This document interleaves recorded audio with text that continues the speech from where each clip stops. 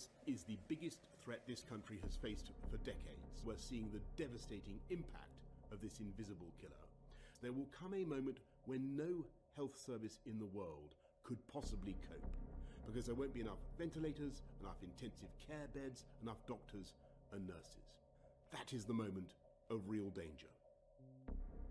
The new variant is out of control and we need to bring it under control, and this news about the new variant has been an incredibly difficult end to, frankly, an awful year, and it's important for everybody to essentially act like they might have the virus, and that's the way that we can control it together. The way ahead is hard, and it is still true that many lives will, sadly, be lost. Our advisory group on new and emerging respiratory virus threats, NERVTAG, has spent the last few days analysing this new variant. It may be up to 70% more transmissible than the old variant, the original version of the disease. You might be infectious, and that's the way that we have to behave at this moment. Assume you might be infectious. Assume you might be infectious, and that's the way that we have to behave at this moment. Today, the United Kingdom's chief medical officers have advised that the country should move to alert level 5, meaning that if action is not taken, NHS capacity may be overwhelmed within 21 days. And it's going to spread further, and I must level with you, level with the British public. More families, many more families, are going to lose loved ones before their time. Your colleague on Sage, John Edmonds, has just sent me a statement saying that as far as he's concerned, this is the worst moment of the epidemic because of the extraordinary infectivity of this new strain. Yeah, I agree with that. I mean, this is a horrible moment for sure. I can just say, I'm really sorry to hear about your two relatives who died from this virus. I mean, it is a very dangerous virus for many people. We're looking to move to a different regime, so as we come to the fourth step, we will change the basic tools that we have used to control human behaviour.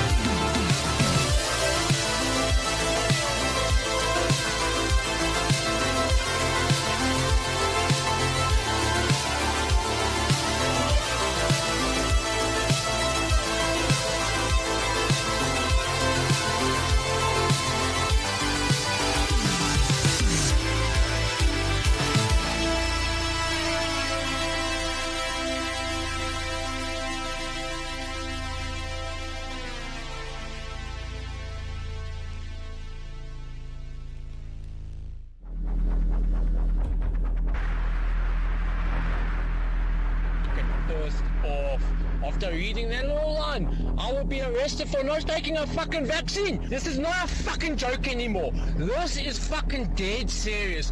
I am fucking dead serious. These people don't know who the fuck they're actually playing with. Yeah, in a group they might come and fucking intimidate me and whatnot, but fuck, they do not understand what the fuck just one person like myself is capable of. They do not fucking understand. No fucking vaccine or mRNA will ever flow through my fucking blood. Never! I will fucking die fucking fighting for my forefathers and my fucking lineage. Fuck these motherfuckers!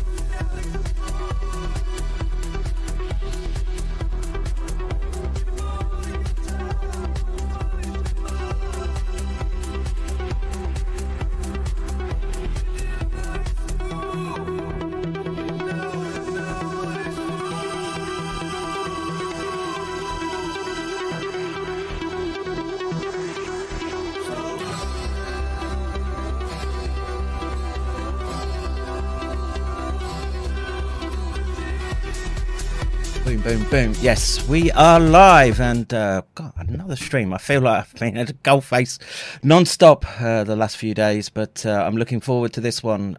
Shots heard with Broken Truth. Let's just get him in straight away, and we'll dive right in. John, can you hear me? What's up? Hey, how's it going, bro? Give me a second. I gotta set my camera up. Yeah, can you hear me? Yeah. We can hear you good. Okay. I didn't know if you were massive delay here. Going undercover now that you've published Shots Heard. So get some anonymity. Let's do this and do this. So. Everything else okay? Let me see if you can hear me right. Yes, we can hear you perfectly, and as we have crisp as ever. Major delay here. What major delay? Really? I don't know. It looks good this end. Yeah. Let me restart my system. Can I come back? Can I write back? Sure. Because I mean, we're like about 15 seconds delayed. Okay. Yeah, so whilst John reboots and gets himself set up. Yep. Let's see. So what's been going on in the last 24 hours? There's been a few developments which I want to cover. I was going to do it in other streams, of course, but apparently there's been a German lab as well confirming the DNA plasmid contamination again. What this means, I don't know. This is, I was looking at Kevin McKernan's thread, and there's this discussion about lipopolysaccharide. Not enterotoxin, but the bacterial toxins in there, and is that a worse contaminant to have relative to the plasmid DNA? And I'm just wondering. I'm inclined to agree with Kev on that particular point, that perhaps some of the more immediate reactions were the bacterial toxins from E. coli. Who knows what they did with this process 1, process 2? They were let off the hook to do whatever they wanted, and I think we're going to be picking up the pieces for a long time. And all we can hope now is that as it sort of breached mainstream somewhat, that more labs will take a look, and that means not only for the lipopolysaccharide toxin, but everything else. I don't want to be riding my hobby horse all the time, but we need to know about these prion catalyzing epitopes, amyloidogenic catalyzing epitopes. And someone's showing the Moderna mRNA punch bowl. Yeah. Look, the good news is that the uptake seems very, very low. That the stock prices of Pfizer and Moderna have taken a massive hit in the last week or so. But as we were discussing, or we've discussed a lot over the weekend, what do they have next lined up for us Untermensch? And it's more than likely to be some form of real severe economic implosion, sort of Great Depression type thing, as they try to. Yes, big boy. You just got back inside. Okay, Daddy has to work today, so you can watch downstairs. Okay. Okay. Use your computer. Okay. Stonks. Yeah. And like I say, I don't know how that looks. The science discussion, I think, is over, more or less. It's more just seeing where the chips fall, as it were, and lead poisoning for many a young lad coming soon. I'm inclined to agree on that. That is their answer.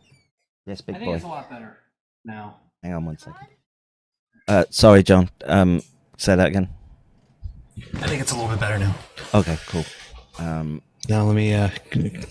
Sorry for that super long restart. Daddy.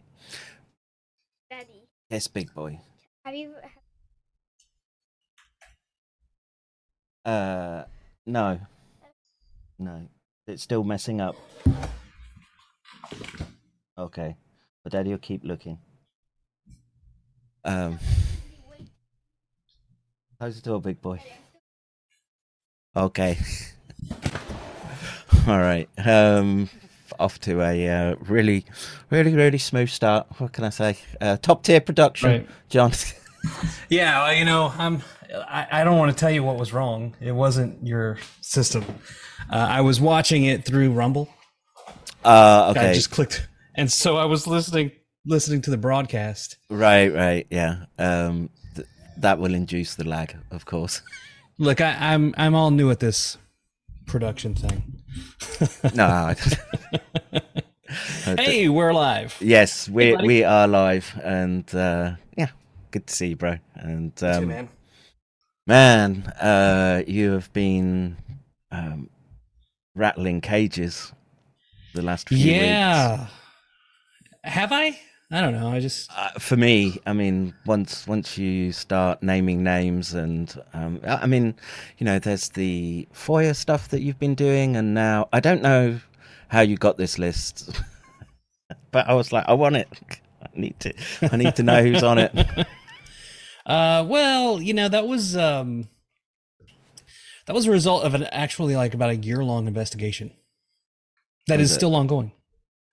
Can you tell us more beyond the superficial there, or? So, lo and behold, members of these groups have grown consciences. And, you know, we espouse an idea that whistleblowers should feel safe and confident coming forward, and we want them to do that. Yeah. So we have been receiving calls from whistleblowers now, which is pretty cool.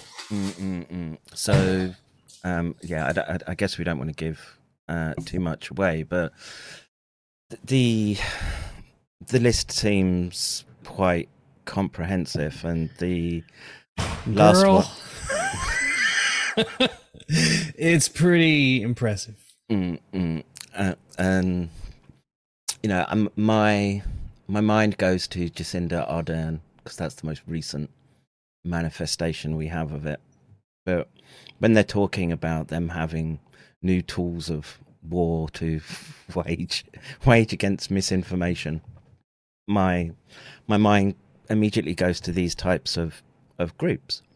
Right. We know they were doing this, right? And we know that even sort of military operations were involved at a broad brush stroke of description. But what feedback have you had? I mean, I've been sort of cheering on and retweeting everyone that I see. Thank you. You know, for the most part, even though I find some of the actions of the people to be despicable, I do try to leave them a way out. I mean, because look, I was them 2.5 years ago, 3 years ago. I was making commercials encouraging people to wear masks and stay home, and I wanted lockdowns. Like, I was all about it. But because it was mostly adjacent to my, at least at the time I thought it was mostly adjacent to my career, I didn't realize my career was a little bit more Mockingbird than I knew. Right. But whatever the case, I did have associates that were in the medical profession, so I felt a certain affinity for them, and that's part of why I was so, activated in the early days. But I would imagine that for people whose entire identity is wrapped in medicine, especially doctors, and to a greater extent nurses,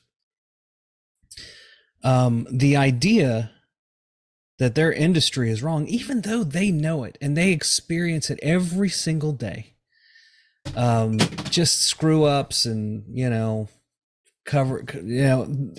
shit happens. And iatrogenic is a big, that's a different shit. But I'm talking about, in the process of surgeries and it's not like you're dealing with math when you got your hands up somebody's guts, right? And they're screaming and fighting you, and you know what I mean? Like, it's a battle with the patient, and I get it. But the problem is, and I covered it a little bit in the Smizers, no, not with the Smizer story, in the Todd Wolin story yesterday. Doctors aren't trained about the dark side. And that is the dark side, not being trained, not knowing about they don't know shit about SV40. I spoke to a really great pediatrician this week, and she had no idea about it. She had never heard of it. What's SV40? Really? How does no one not know this? I mean, she wasn't like a young pediatrician, like right out of med school, right? She was like a seasoned 50-year-old pediatrician. Actually, no, I take it back. I talked to a pediatrician and a general practitioner, both about the same age. Neither of them had heard of it. And they're on, technically, they're not anti-vaxxers, I wouldn't say. One maybe a little more than the other. But regardless of their position on the vax spectrum, neither knew. And I'm pretty confident most of these guys and gals in these groups don't know either. And I don't fault them for that. I fault the medicine industry or the medical education system for several things, actually. One is I fault them for torturing doctors and putting them through absolute hell. Forcing, in a lot of ways, doctors to learn how to rig the system so they can get stimulants, so they can pull those 30, 40-hour shifts in the ER. Excuse me 1 second. Go on away. Sorry. It's okay. Giving doctors hell. It's a difficult job, and granted, now you need to be able to handle the stress. But it does seem to me that the system of medical education that we have now is flawed, in that it creates an almost robotic response to certain things, especially if you confront a doctor who's supposed to be the expert, whose entire ego is wrapped in this concept of I'm an expert. If you confront them with information very close to their core that they had no idea about, right? And then it's funny. It's like they fell for their own system of brainwashing, which is to lock out changes, right? Like, shut down, cover your eyes, ears, don't listen. I mean, that's what Smizer and Public Good Projects espouses too, right? Like, they want you to be psychologically immune to persuasion. But in the process of achieving that goal, they've created this echo chamber of horseshit, and now we're all living in it. Yeah, and I think the echo chamber of horseshit. Let me see if that URL is available. Yeah, someone grab that. I'm sure the .gov right now they're pre-bunking it. Right, but the ivermectin horse pace pushers are talking about our echo chamber of bullshit. But the US system, I think, has major flaws in that they load too much debt onto young, doctors, and coming through those systems, such that they have to bend the knee, and the day of a independent clinician, etc., has long gone, as these sort of super corps have taken over healthcare, and the graduating classes, the majority of them are dependent on being able to slot into that industry. And I remember Kaiser in the US, and right. Look, it wasn't bad healthcare per se, but it was very much a cookie cutter type approach to medicine. I actually had a couple of fights with Kaiser. Oh, okay. Yeah. Well, color me not shocked, dude. Well, it's kind of, today I was listening to Brian Artis speak at an event, I think in Missouri or Kansas. I'm not sure. He's still going on about snake venom. A little bit, but he's really more about just how he got red pilled to the reality of medicine and his experience. And he was talking about how his baby was born, and for the first 4 months they couldn't figure out what was wrong. The baby wouldn't lay on one side. It was constantly crying like he was in pain, would never stop crying, like constantly, and doctors couldn't figure out what was wrong with him. And finally, he was at a chiropractor getting an adjustment, and the doctors or the chiropractor said, "Bring that baby over here. I want to look at it." And he was like, "What?" And then the chiropractor said, "Look, this vertebrae has shifted because they used forceps." And he said, "This child is in massive pain. May I adjust it?" And he adjusted it, and the baby really freaked out. And then he runs out of there. He doesn't pay the chiropractor. He's like, "I don't know what you've done." He calls his other doctor, and the doctor's, anytime the baby cried, he would ask the doctors, "What's going on? Why won't this baby stop crying?" And the doctor would say, "What did you do?" You know, never. It's always, that's like a narcissist, right? The knee-jerk response is, it's always your fault. And a good person will internalize that and go, "What did I do?" You know, they want to make sure, like, you don't realize that that's the thing with people with personality disorders in general, is that they don't alert you to the fact that they're playing dirty. And in a rational relationship, you make an accusation, and the other person, if they have any soul at all, will say, let me make sure I didn't make a mistake. You know, I always had a thing with our company, which was default apologize and make sure we didn't screw that up. The last thing you want to be is indignant and wrong, because you make it worse. And then they don't trust you. I mean, I've had clients that didn't like that, right? Like, they wanted me to just lie about something, because sometimes when you're conscientious about something, you do create a problem. But it's a problem that was already there. You're just bringing light to it. Anyway, so Brian talks about this, and then he said, "Is the baby okay? Just by any chance?" Yeah, 4 miles. I wanted to finish that. Like, right now, the Schrodinger's baby is in agony in the car.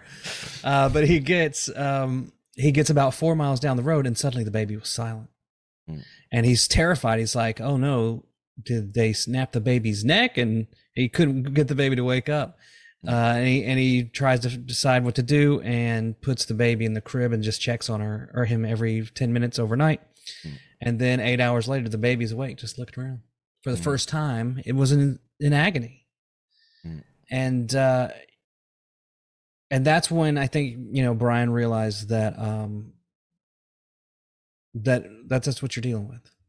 You're dealing with an inability to accept mistakes. And part of that comes from the fact that we have such a knee-jerk response, especially in terms of doctors, to sue for malpractice. Yeah, which is another US-like trait that has been weaponized. Yeah, I always harp on about Japan, but there isn't this like vindictive lawyering that you can do, right? They've got like established levels for what they consider to be, I don't know, say you get injured in a car crash, or I don't know, contractual. There's a set limit, and that's it. And you pay the lawyer generally up front, and they try and do their best for you. But there isn't this ambulance chaser type, and then this bizarre racking up of fees and payments out. And it's not just medicine that's affected; it's affected many. Our whole system here is, lawyers have really done a number on us. And when we needed them, where's the lawyer? There's none will even hear your case because it's hard. And lawyers built walls around liability, so that, you know, it's like an insurmountable castle that you can't take unless someone has an uneven step in their, you know, entryway, in which case sue them for everything they've got. I actually I knew a guy who stumbled in a parking lot in a pothole and sued and won. You know, and it's like, dude, watch what in Japan they'd just be like, that's your fault. I don't know. Yeah, I mean, you'd literally have to fall through the pavement into the sewer system for them to accept any culpability. Yeah, I mean, they probably put you on a reality show. But, you know, like, that's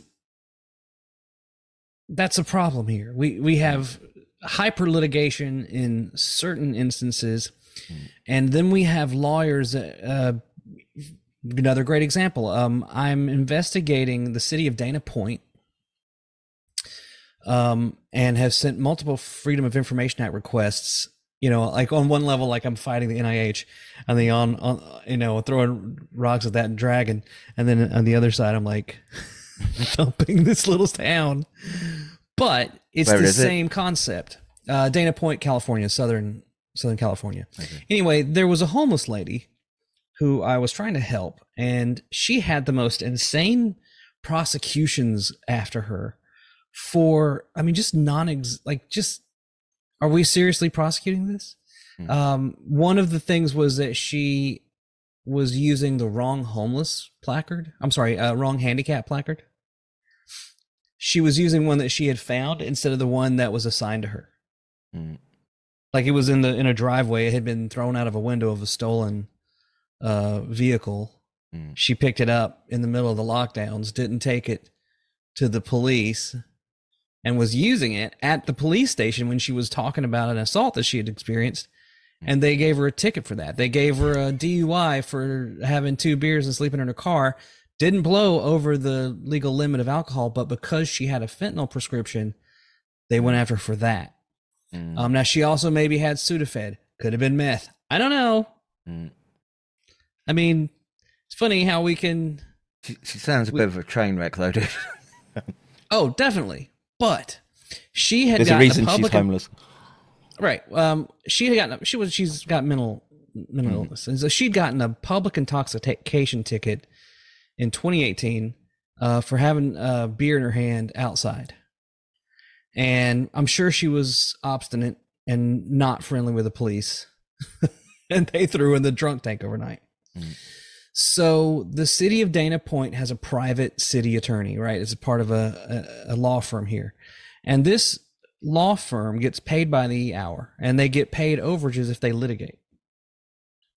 So rather than, referring this case to the county prosecutor who was going to look at it and go, this is ridiculous, and throw it out, the city of Dana Point paid this law firm, Rutan and Tucker, I don't know, a few $100s an hour for 5 years on top of what they were billing for everything, for 5 years of pretrial hearings about a public intoxication ticket across, I think, 47 different hearings.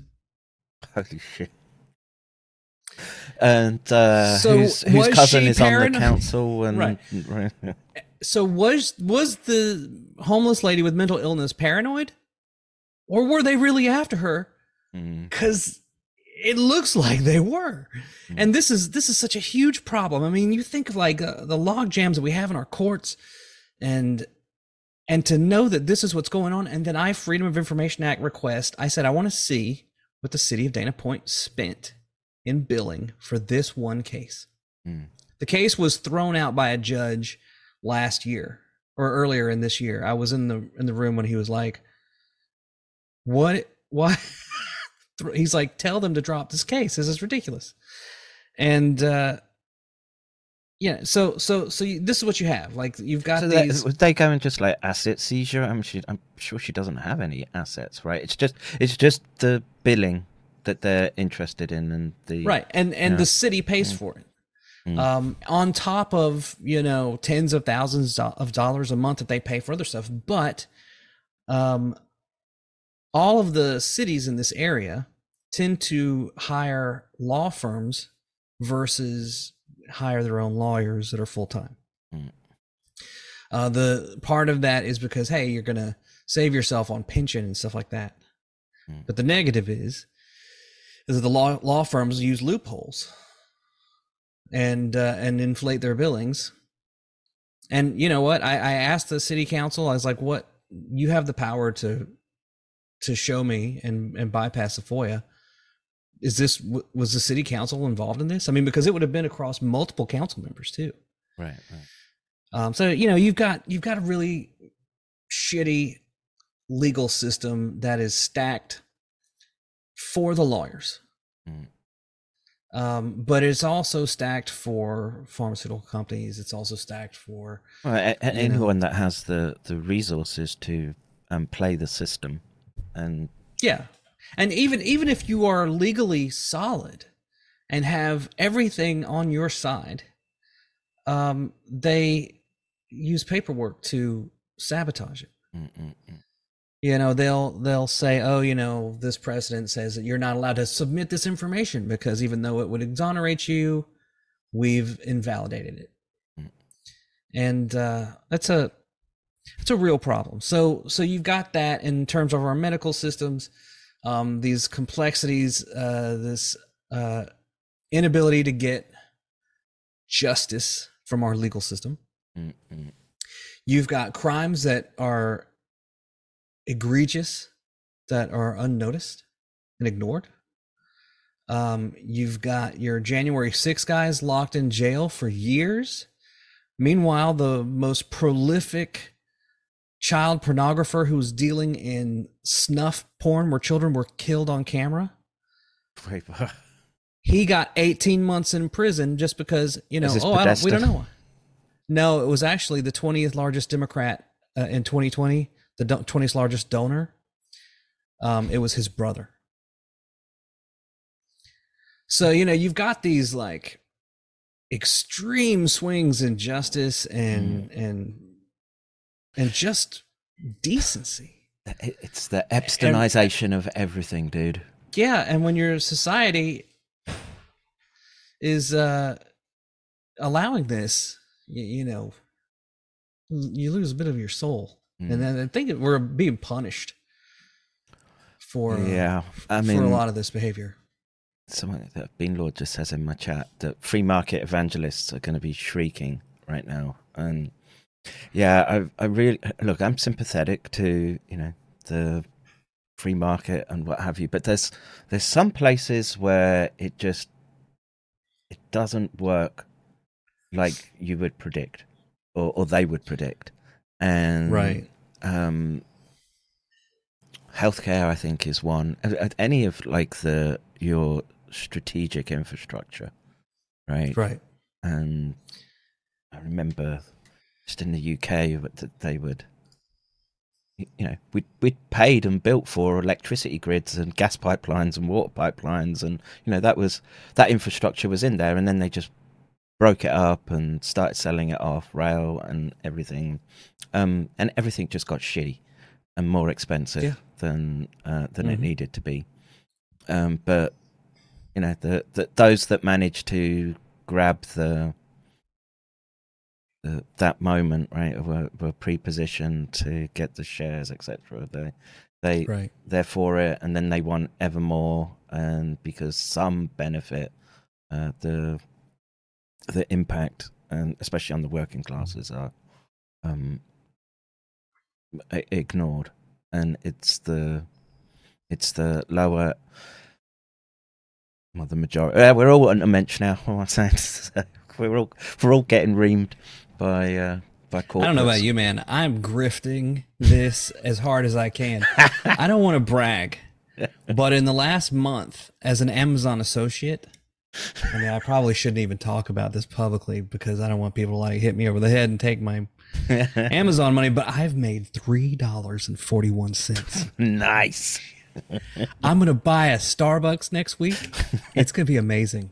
It's going to be amazing. I'm going to get venti. That's how I'm rolling. Nice. That's my grift, baby. Yeah. That's the way to do it, man. Yeah, I like I say, I wish there was an easy answer to this, because America is such a polarized country. It was even when I was there, sort of 20 years ago. I think that's the concept behind, and I haven't really investigated, so I'm spitballing here, but dissension. I don't know. Have you heard of that? I think it's where, and I could be completely wrong, but someone said the word to me, and I need to look it up. But I think what it is a slow reversal of the unrelenting expansion of power and suppression of freedom in the United States.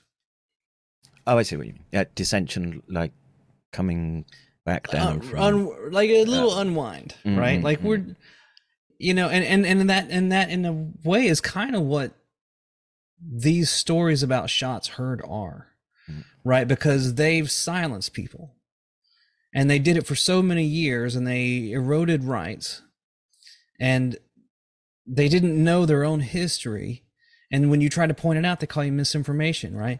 So these stories are kind of like a smack upside the head to say, hey, look, I was one of you, and now I'm telling you that you're doing it wrong. You've gone too far. Maybe the measles vaccine is a good thing, but now, like anything, if you testify on trial and intentionally lie and it's proven, you've lost credibility with the jury, and they don't have to regard what you say as fact and truth. So it's the same thing. Like, they've gotten this wrong. I mean, gosh, just look at Peter Hotez.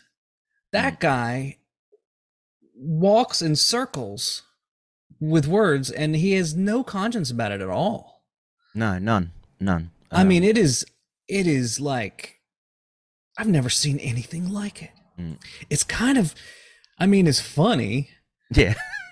But it's also really scary. But at the same time, I have to say, that guy's probably our enemy. Yes. Yeah. Because if he will say anything at all that pleases his master, he's basically, and he kind of looks like Renfield from Bram Stoker's Dracula. Yeah. He's straight up with it as well. It's a right-wing, anti-Semitic conspiracy. Yeah. I mean, it's right-wing. We have solar and electric cars, but it's right-wing, totally. You know, I mean, it. Well, the thing is, like, I kind of knew that was coming, right? It's the same MO that they used in the UK many years ago, as they unraveled the, we didn't have it nice codified in sort of language people could understand, set of documents like the US, and they just played a degree of legalese, and every time you tried to object, the cudgel of racism was used as a means to put down dissent, not dissension, dissent in this instance. And the problem is that there is a network, I guess, the best, I don't know, like an easily accessible example is, she's actually American, in the loosest sense of the word. Her name is Barbara Lerner Specter. Ever heard of her? It sounds familiar, yeah. Let me just see if I can find you her. So she's an activist, let's put it that way. And I don't know, they might have just squelched her on YouTube. If I can find it really. Barbara Lerner Specter. Yeah, no hits on YouTube. I'm spelling it wrong. Here's it's 1:18 long, and I can remember how I was mortified, horrified when I saw this. I might say this is 25 years old, something like that. If I share screen, but this is what they did in Europe: is they deconstructed Europe, and the post-war Europe was just very malleable, and they just kept going along and along with it to go along to get along. And in its place came this vanguard of activists. Tell me if you hear this. As we heard, there are people in Sweden You can hear that? Yeah. who support Israel and have a deep sense of the injustice of the present situation. It's these people who give hope to those who still believe that things will get better here. One of them is Barbara Specter, a former American who made Aliyah and then 10 years ago, with the help of the government of Sweden, set up a non-denominational institute of Jewish learning with the Greek name of Paideia, here in Stockholm.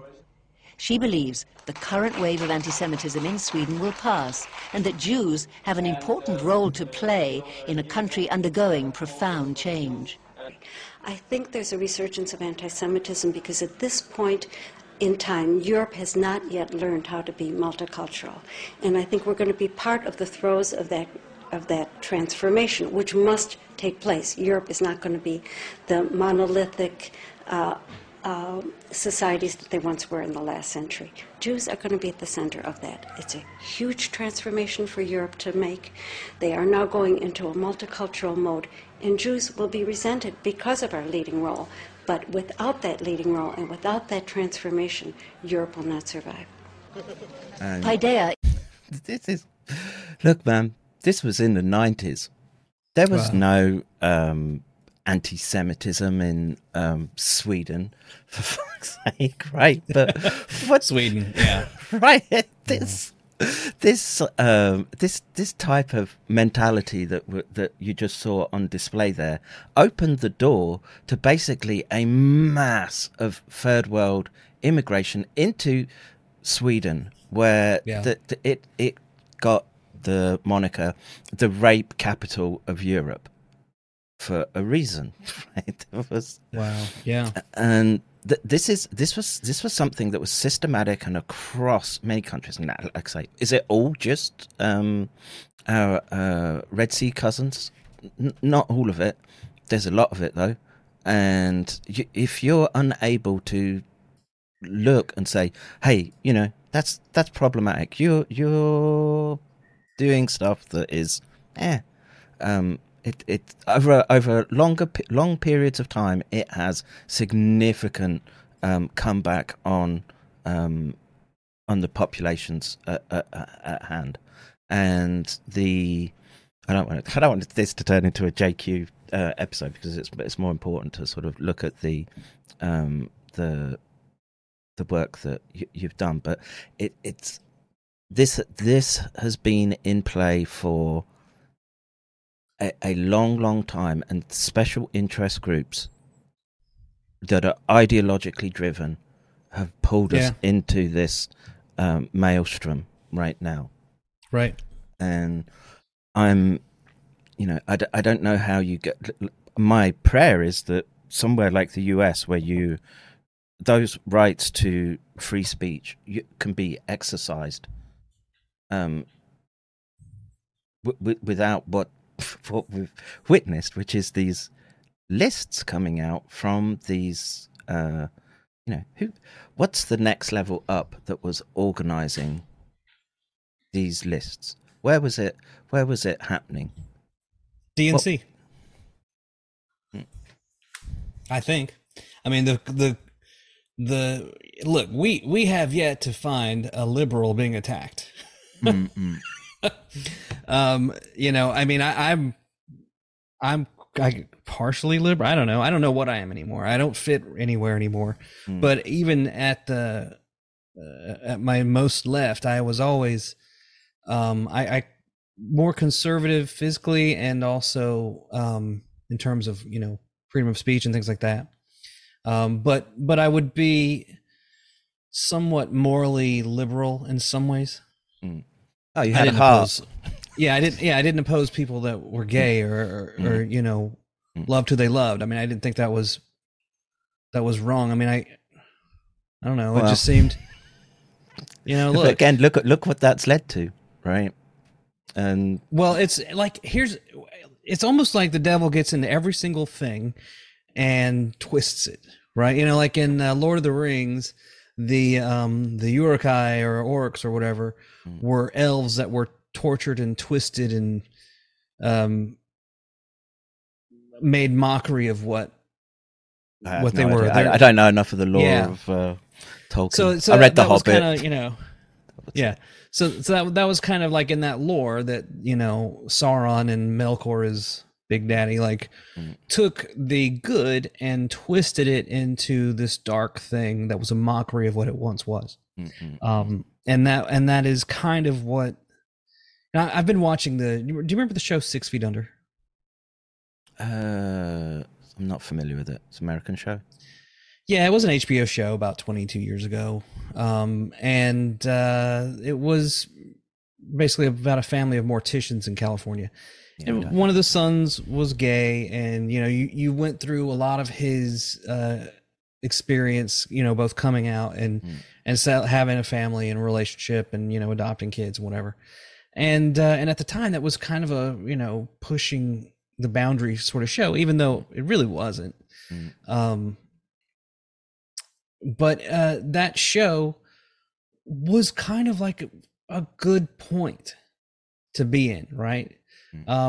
People got along. I mean, there wasn't, there was a little bit of wokeism in terms of like, oh, you're just saying that because I'm black or I'm gay or whatever. But it wasn't a device used to divide us. It was merely a manner of providing perspective and getting each other to think about how the other one felt, right? So it was a different utilization. But what we're seeing now is a weaponization of that, and that comes from something external, I think. People like Barbara Lerner Spector. Right. Well, you know what? She probably believes it. Yeah. Every time somebody's an asshole to her, she probably was like, "Oh, anti-Semitism." Yeah, which is what Hotez does. Any criticism is anti-Semitism, and so it's a case of, well, how do you defang that that particular weapon? I for me, it's just, well, it's like the blacks taking nigger, and you just use it, and just make fun of it and mock it, and I don't see any. You can't legislate against it, right? So this was another really pernicious step they took in the UK, which was the introduction of things called hate crimes, right? It wasn't just enough to be charged, I don't know, assault and battery, for example. That's usually where it was applied, but the lawyers and the judges used it as a means to hammer home this social engineering, and so they could always double your sentence by calling it a hate crime. And the simple fact is we should all be equal under the law, and the same punishment should be meted out. I mean, I think, look, if you use some salty words when laying the boot into someone, you've still laid the boot into them and caused harm. The sentence should just reflect the crime. And now they've taken that and they've moved it into the domain of speech, such that even if you say something that someone perceives to be crossing these boundaries, you've then engaged in hate speech, you've then engaged in, and well, then suddenly, well, in the UK we used to call it like victim poker, and then who was the higher up the totem pole with respect to special interest groups, and how that was used at any one particular time to force an agenda, basically. And we were like deer in the headlights as they rattled through this legislation and it started before I was born, in the 60s and the 70s, but once it got into, well, there was the millennium started, and then 9/11 happened. And then, it started coming really rapid, and a lot of the leverage that they used was anti-terror legislation, right? And that never got wound back in. And I can remember at the time cheering on if Muslim got yanked because he was getting salty on Twitter and what have you, but that was just making a rod for our own backs back in the day. And you can't. You've got to. I don't know how to keep the law as pure and as pure is the wrong word. Objective as possible. Well, my solution is less law. I think every law that they pass that restricts freedoms needs to be revoted every 2 to 4 years. Yeah. Like they sort of try to pretend to do with the USA Patriot Act. But I mean, you can't throw a Frisbee in Los Angeles County at the beach. Come on, man. I mean, if you're... because that's where Frisbee was born, no? Yeah, because you might hit somebody's head.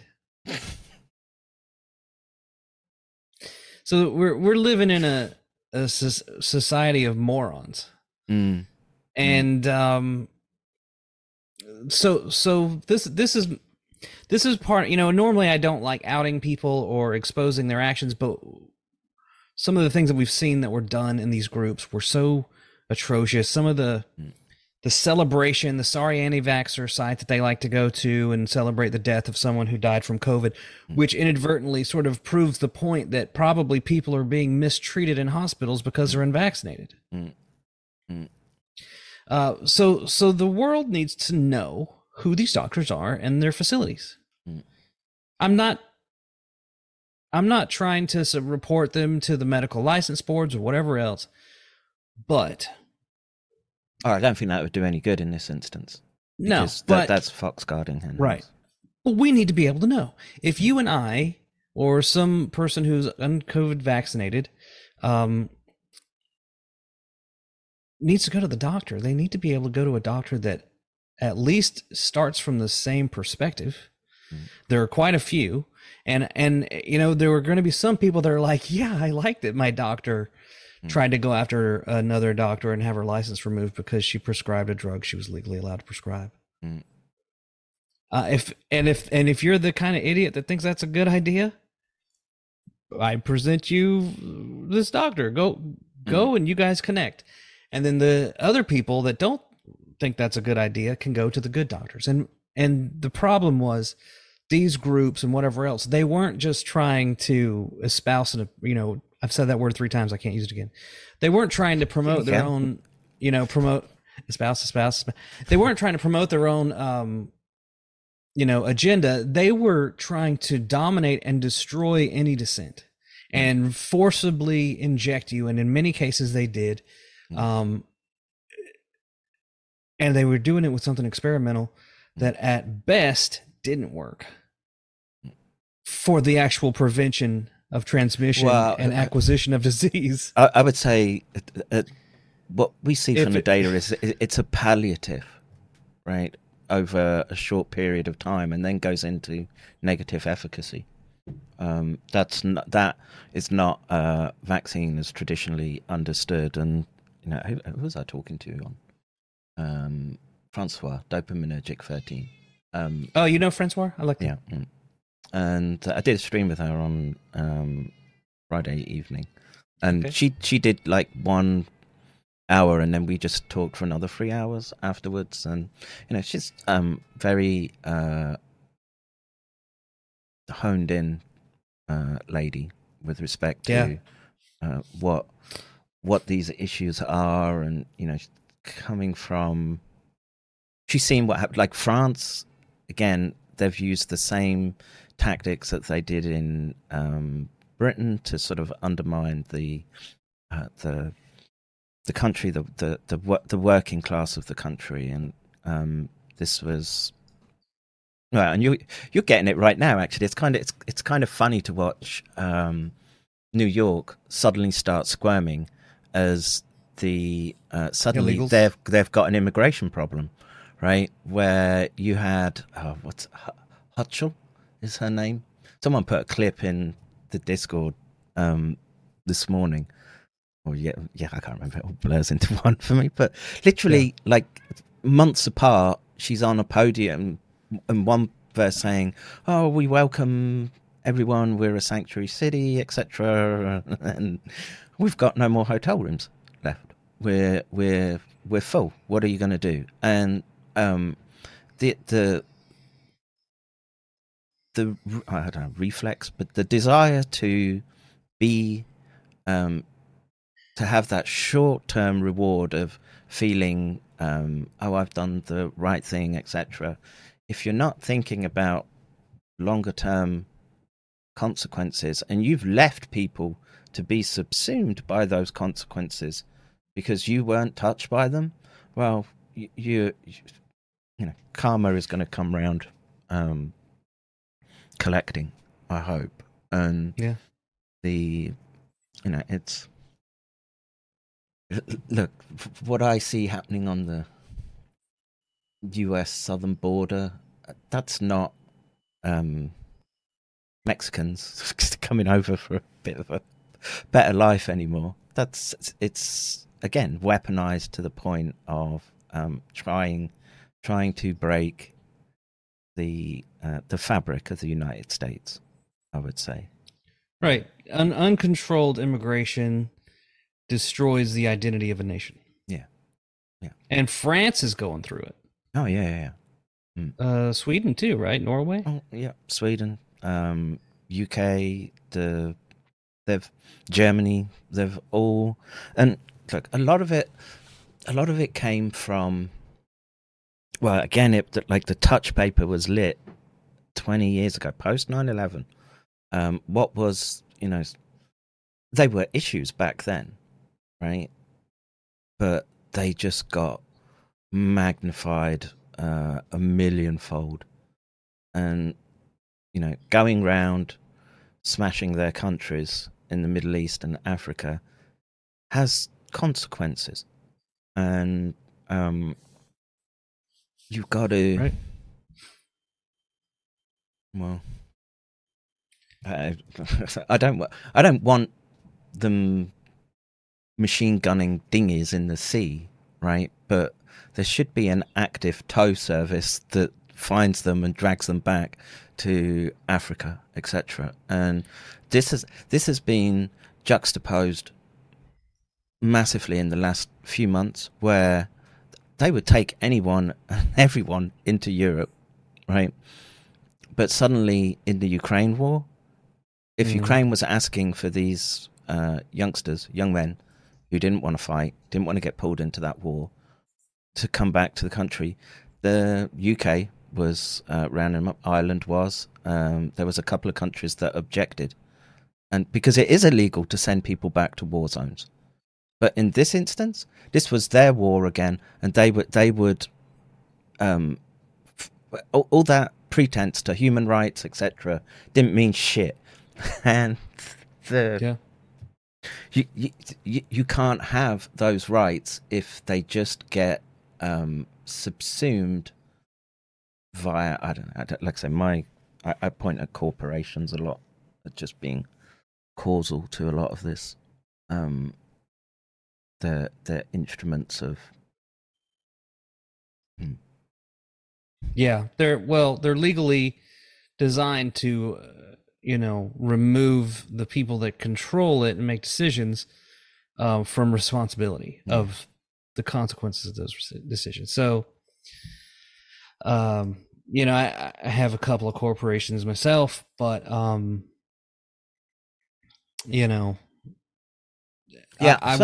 I don't see you flexing the corporate legal loopholes to squeeze out an extra penny on the dollar as you destroy as you rip out the heart of a community. Yeah, I mean, that, it comes up sometimes and I just don't. But I guess sticking to the point of these groups and whatever else, I'm frustrated with them. I'm angry with them because these were maybe endeavors that started from a place of good. But it is, again, with the Lord of the Rings analogy, when you get the ring of power, it can corrupt you. Yeah. And once they had the power and the authority granted to them by a Biden executive branch, and it was clear that we were in now a lawless society if you had a D in front of your name, Democrat. It showed us their integrity. Who are these people really? Well, they're the kind of people that will go to Twitter with a list of names, tweets, and accounts to ban and block. Yeah. And the people making the decisions on what to ban and block were so trigger happy on anything that even when it went into freedom of speech, I mean, even Zuckerberg admits it, and that guy funded a lot of this. Yeah. Okay. Sorry. Restart it. Okay. Close the door. His poor graphics card. Oh. So you had these people that went down this path and they didn't know how to stop it. And I think it got away from them. And now they've created this whole industry of censorship that ultimately will destroy them. Because let's say these vaccines are deadly toxins and poisons that will kill many people in the next 3 to 5 years, especially those who continue to get them. Let's arguably what percentage of the population, if they continue with the yearly or every other month booster or whatever. I don't know. I mean, there's a spectrum of where it could land. I pray that we've seen the worst, but we're seeing increasing all-cause mortality still, and that's concerning. So I don't know. I don't know where it ends. No. And when we were first dealing with whatever COVID was, there were some predictable measures, right? Like the way they put it out was that, okay, well, it can have up to an 18-day more, incubation, and you could do this, that, and the other, and there was no mucus. It was a dry cough like that. We knew, but all that's kind of gone out the window now. They don't talk about any of that anymore. And also the flu went away that year, which was really the real miracle. That influenza that is vanished. I don't know. I mean, if you lock everyone down, I remember at the time it was a story in either Norway or Denmark that the funeral parlours were complaining that their normal turnover of trade had stopped because people weren't dying because they'd locked people down, and there just wasn't that community spread of pathogens. And so that has a sort of mechanistic explanation in my mind, and the signal was there almost immediately. Now again, was that story planted and fake? Maybe was all of this a massive gaslighting operation? I struggled to bite down on that in particular, just because it was so worldwide, and you did see differences. Although there was a lot of lockstep, there was still perturbations in that pattern, and unknowns or things that I would think would be difficult to predict with sort of modelling and trying to tabletop exercise stuff out. And but again, how much do we really know at this point? Yeah, the thing that the symptom that I tried to connect to other potential diagnoses is anosmia. And that could just be from a sinus infection that was untreated because they weren't, they were restricting antibiotics. So, and again, we're in this domain of what is loss of sense of smell because you're inflamed just with mucus. All colds cause you to lose the sense of smell and taste. I mean, it's not new, but because they were told about it, this is a symptom, suddenly the muggles were like, I've got COVID, and killed grandma. And so, but there is this penetration of the virus through those olfactory fibers, right? And so this is where they were playing a very dangerous. It's not game, but they were. If SARS has come out of a laboratory, which I think the evidence points to that being the case, and they knew that like neurotropism is something that's known in virology and in my field, because it was a sort of causal mechanism for why you end up, in your senior years, why you end up developing neurodegenerative disorders, right? Right. And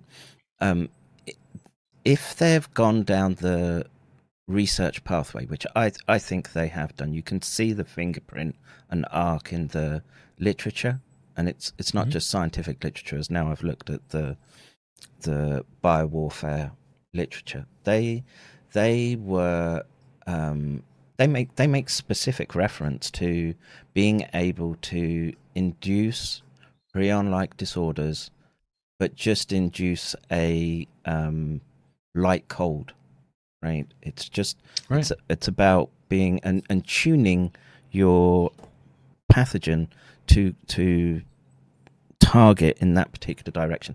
And I think that's a lot of the reason that we saw the synchronized response that they did do and was so draconian. They knew, right, that there are elements in those defense departments, the weaponized research, the medical countermeasures, etc. They know that these things exist, and that's why they took that step, right? It's why you saw the abuse of PCR the way that they did it. That wasn't testing for people's health. That was it's a form of surveillance, right? Where a negative response and running up to your count gives you a data point as well, because you can start seeing where it comes down. It's an extra dimension you can add to your data as you try to monitor spread, and you're essentially forcing this test onto people. That's why they were doing this type of thing. Everything points to weapon and military type thinking in what we saw, and I think we're still seeing that play out just in the state that we find ourselves in right now. And so the loss of smell is again in this house, some would call it a blessing. Yeah. Especially on chilly night. I don't smell too good anymore. After I cracked my head, I didn't. My sense of smell went out the window. And is it still gone? It's back somewhat, but it's not the same as what it used to. And I don't know. I mean, I worked with animals, so you get used to all sorts of smells and stinky environments. Yeah, sure. But yeah, it was noticeable to me, and if I lost, it would take me a lot to. I would know my nose is blocked just from being unable to move air through it. But just loss of smell. Oh, it's been like that for a long time for me. So, my wife lost her sense of smell a couple weeks ago, or months ago, I guess. She had a cold or whatever. And it took about 2 or 3 weeks to come back, and she was really frustrated with it. I tested it because I love her. I tested it often. Once, okay, I'm gonna sidebar. Okay, so I drove across the country. I love driving across the United States in road trips. It's the most fun thing because it's just awesome, right? I mean, you get to see how people live all across the world, and it really gives you sort of a taste of your countrymen in a different way. I'd love to go across the United Kingdom too. That looks amazing. Yeah, I'd be careful there, dude. Really? I mean, I don't care about London so much. I'd rather go. Go up north. It's a bit more west coast. West coast of UK, whole of the UK is kind of nice, but southeast, nah. Yeah. Won't bother. But yeah, so I drove across the country with this guy, and he had asthma, and he had no sense of smell, and it was amazing what he could endure, and never even know it. I was like, I'm gonna get some McDonald's, a milkshake, and even like at points where I'm like, you have to pull over, I'm gonna throw up. So he didn't it was, and I tested that. That was a harsh trip. Hey, have you ever patented anything? I've tried. They didn't give it, but I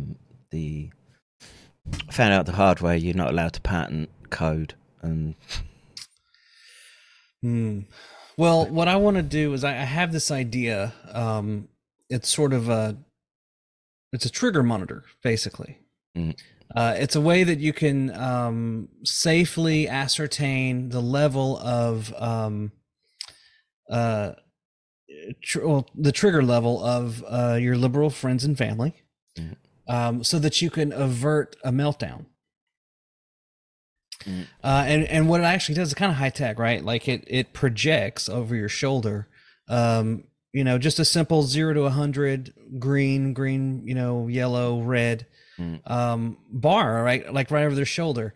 And the out of the projector, it goes down to a suppository that you insert into the rectum of your liberal friends, so that you can see the clenchedness of their anus is measured. Funnily enough, this was kind of what I was trying to patent. I want to call it the sphinctometer. and so we're more sophisticated than that nowadays. Well, I was thinking like, okay, so like you could, do some commercials where like guys are in the office and he walks into a room, and he goes, hey, how about Trump? And then everybody like starts to go, and then he goes, Trump's indictment, and then they goes down. So he diffuses it before the meltdown happens. I was just seeing the commercial in my head. I haven't really flushed the concept out. I did think that also no, but we're doing that, right? We're literally doing that. That's what I was. Let me explain how it worked. Right. So when you modulate frontal networks, like your associative, limbic, etc., there are a number of emergent behaviors that it's very difficult for the person to not express. And in humans, it's more complex in how they will emerge. But, you can think of, in the most basic form, OCD-like behavior, right?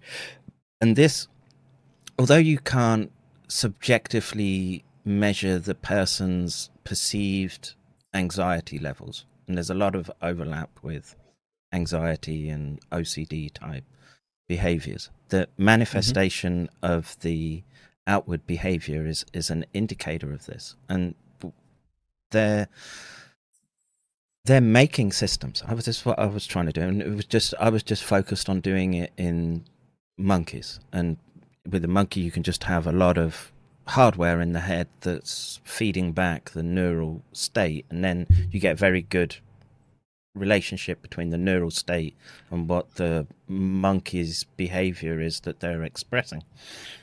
And there are in-depth research projects geared at human beings, designed to not just say that's that person, right, like ID checking, but trying to understand like semantic behaviors out of what people are doing.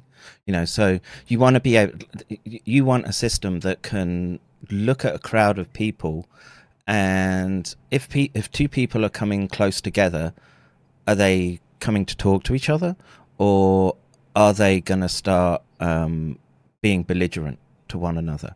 And this is how they're thinking, and so they try and figure this type of behavior out. So they're looking at sort of posture, are you puffing your chest out, this type of thing, and they're getting very, and it's been 8 years since I was really sort of involved in it, and I would imagine the technology has just come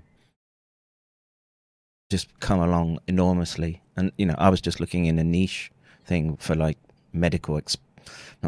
scientific experiments. Medical experiment sounds wrong, but the this moment-to-moment analysis of behavior and emotional state through body language is a huge research domain for human beings, and it's being rolled out everywhere, and they're not telling you, right? And they don't have to tell you either. Why? Because you're in public, right? So anything that this is, and again, this is the UK, but this is how they took our freedoms. But it was just a given that in public you're open to surveillance, right?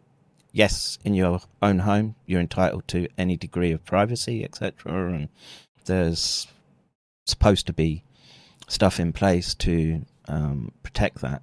But once out on the street, boom, they're watching and surveilling in all manner of ways that, again, I just think back to like in Iraq, and that's where all the biometric stuff started coming from, right? So did you ever seen them where they would grab up a whole bunch of people because they'd been having like a firefight, and they would just basically capture their iris and their fingerprints that way, and they would just get them all onto databases, and that's just been rolled out on a mass scale right now. Like, what does the iPhone do? It's taking a depth point. What's it called? It's like IR point scattergram. I guess we were even using it from a Connect. Point cloud. That's what it was called, and it's taking a 3D shot of your face all the time. The room you're in. Yeah.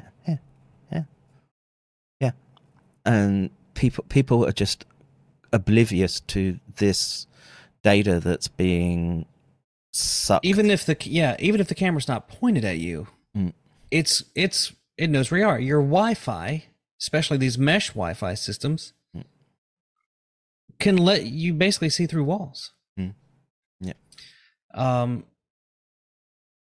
But just to finish my patent concept.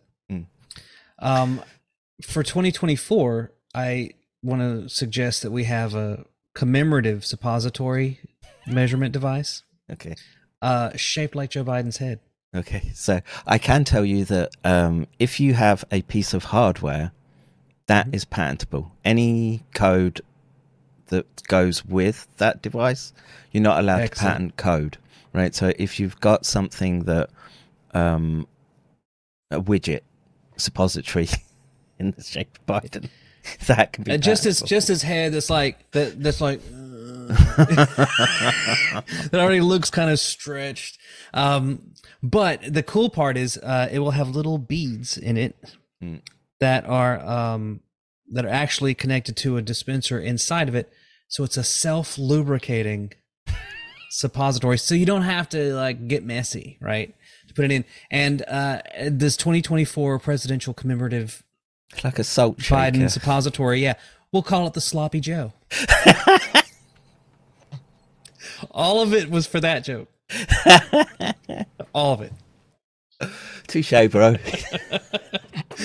I've been laughing about it all week. I got to use it. I'll see my way to HR. No, I love that type of thing. But there was another place, right, that they shut people down, right? The human resources department. Oh, I got a joke coming. Yeah, I can't tell you about it. It's really good. Do I need the smell-o-vision? Maybe. It's really good. It's so good. Okay. I can't wait to share it. I want to bring up on the screen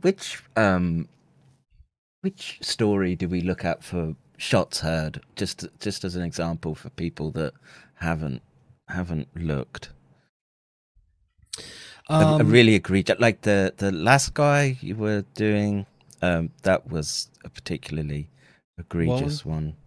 Well, he's a general, right? He helped create it. Right. There was also Smizer, who runs public good projects. Then there was Dorit Rice, or Reese, or Rice, I don't know. She helped advise the state of California on how to do forced vaccine mandates, or if you wanted to go to school. And then you had Jonathan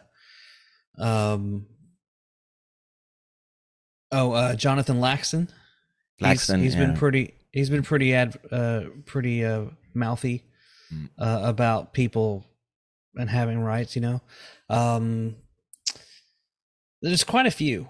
I can't believe, honestly, how many I've done in 10, 12 days. Yeah, it's been pretty rapid fire. Daily. Today's, I think, the first day I really haven't done one. But you can just go to Broken Truth and scroll through. Yeah, I'm just looking down, and human trafficker in Ukraine makes shocking confession. Children are being targeted for organ harvesting. The Jewish Voice. So funny, I wrote the one about Dorit Rice, and I'm friends with the editor of Jewish Voice. Really, really good guy named Ben, and I don't shy away. I address the K26R issue, and I address Dorit Rice, and her. I mean, I'm pronouncing her name wrong, I think, but and David ran the story, right? And I was grateful that he did, because you do a story like that, it makes you nervous. You don't,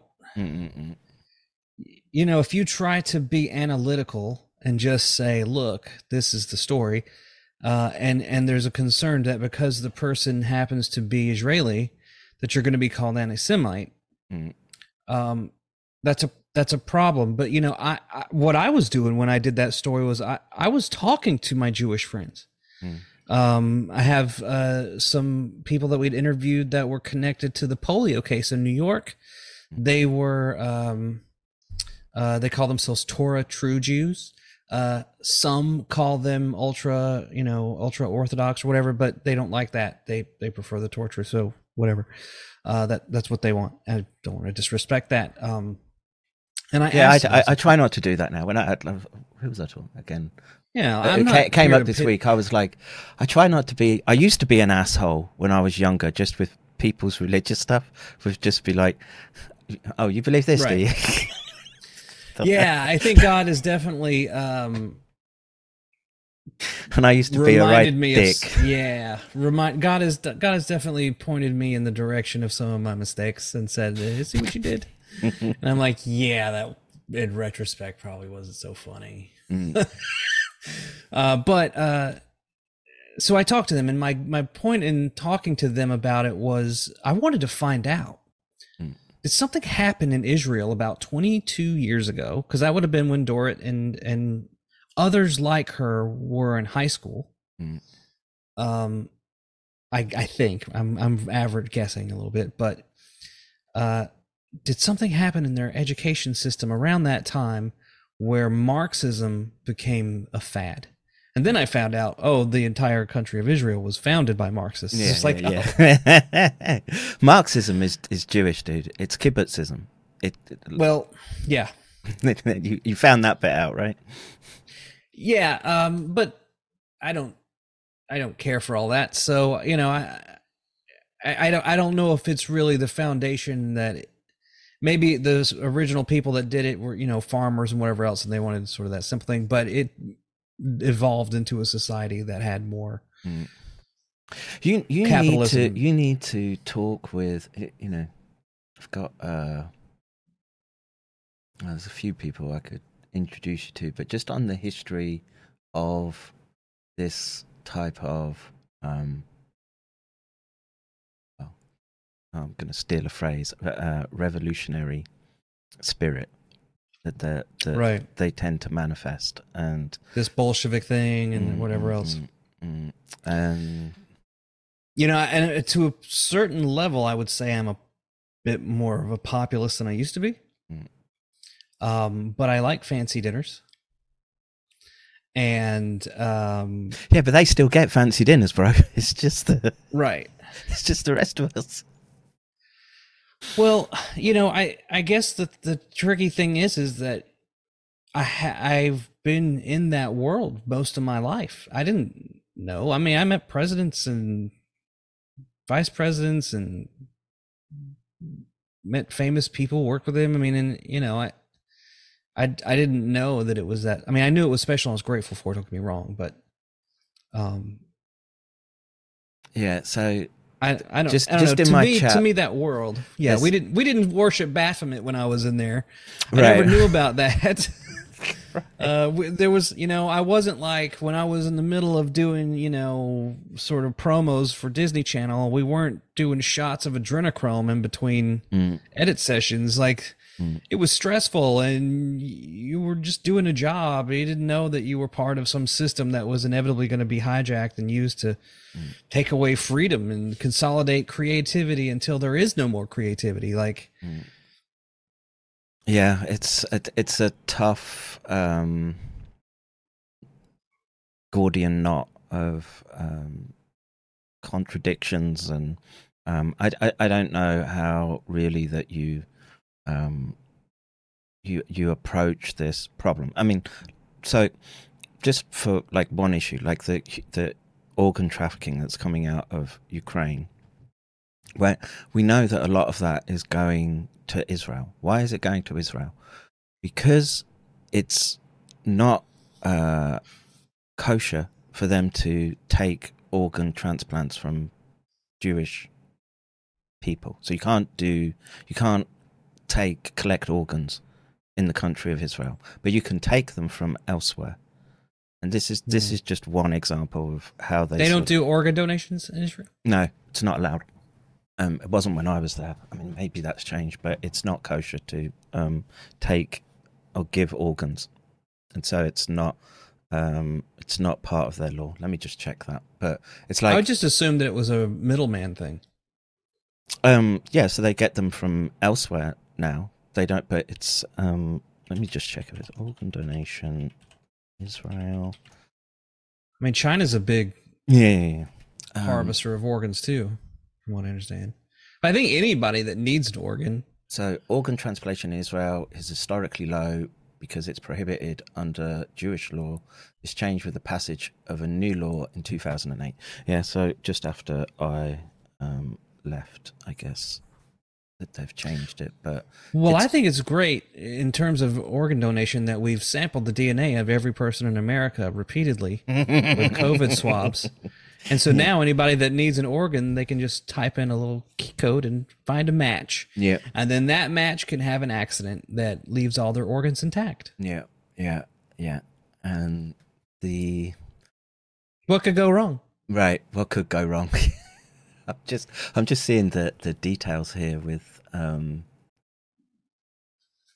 okay, the second law provides for various benefits to living organ donors.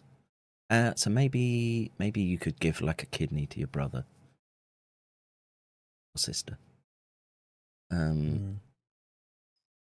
Prevalence of donation. Both Orthodox Jews and majority secular Jews often cite Jewish law as the reason for not donating.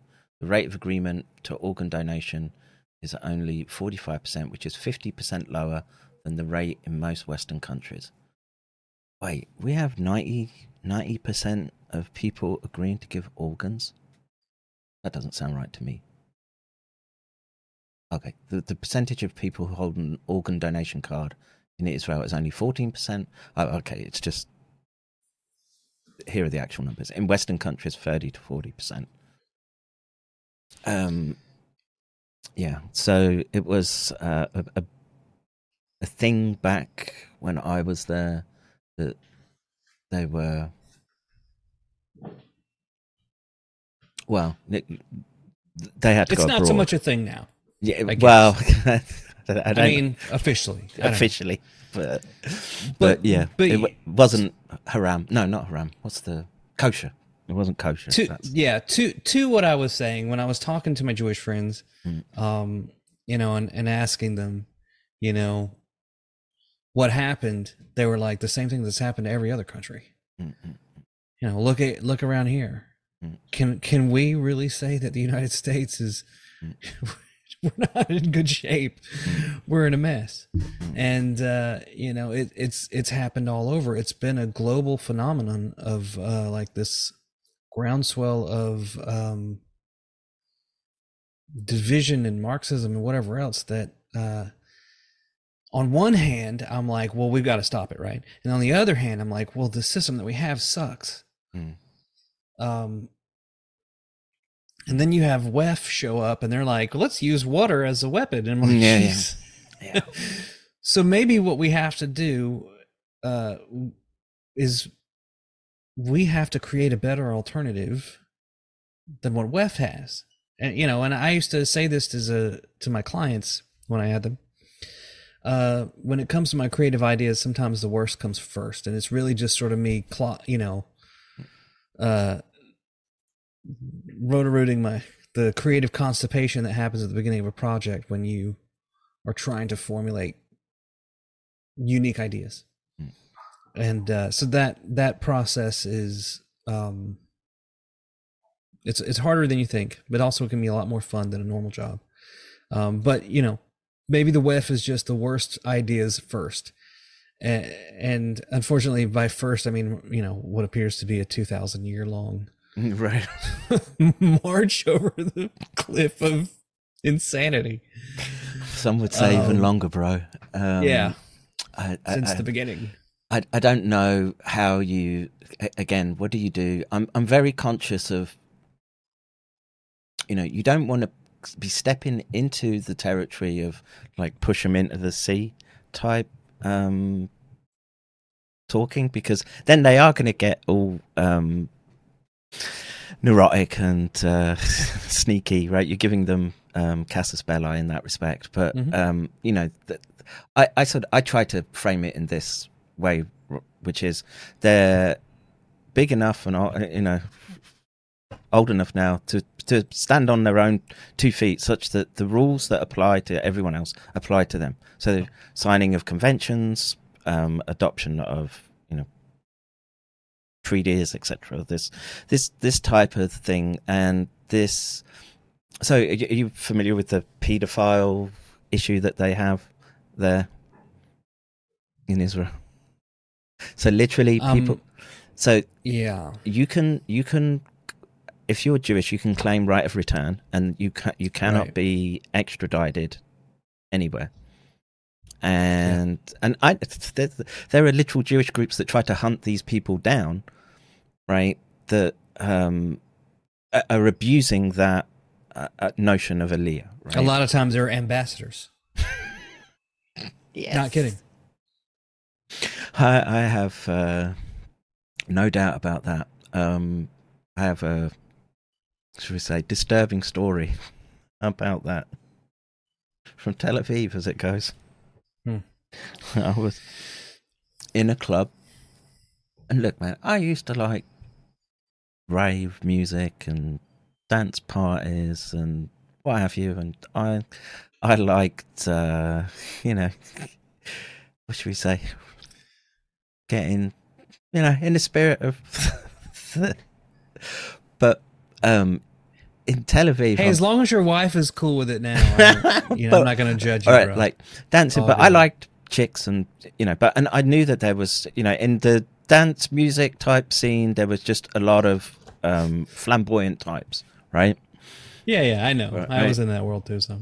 And so I'm we used to go to this club all the time. It's a really famous club, and I saw some amazing DJs whilst I was there in Israel, called Haman 17, right? And it was awesome. I loved it. And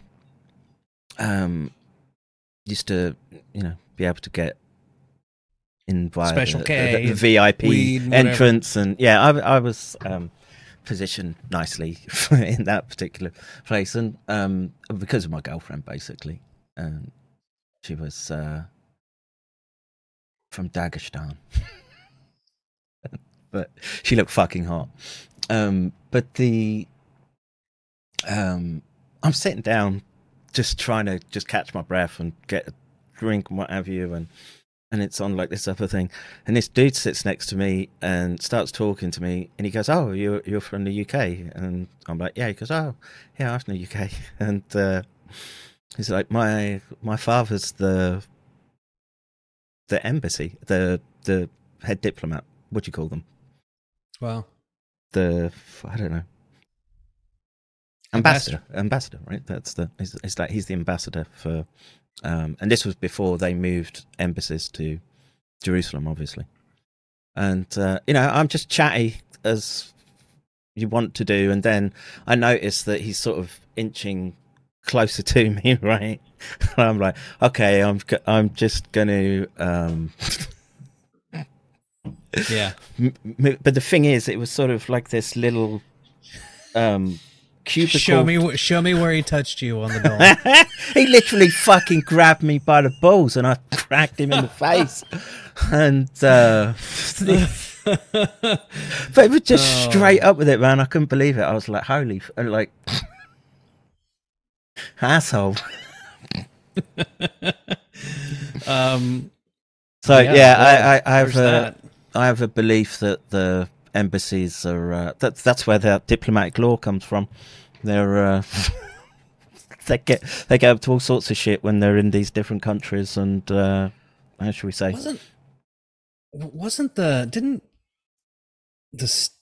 Who was it? I feel like Hillary Clinton was involved in something with the State Department where an ambassador. Is this the Israeli ambassador that came out with a ball gag into like some South American country, and that was a funny one?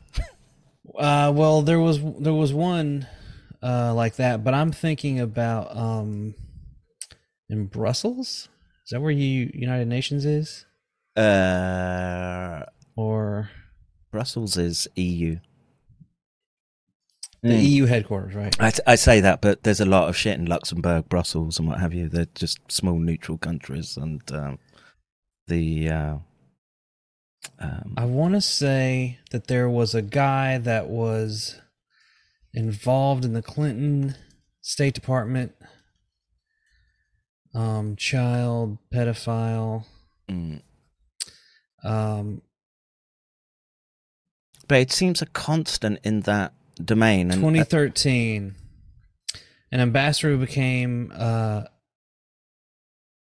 target of an internal State Department investigation of being accused of prostitution and pedophilia, denied any misconduct. Yeah, the accusation was that I think the State Department covered it up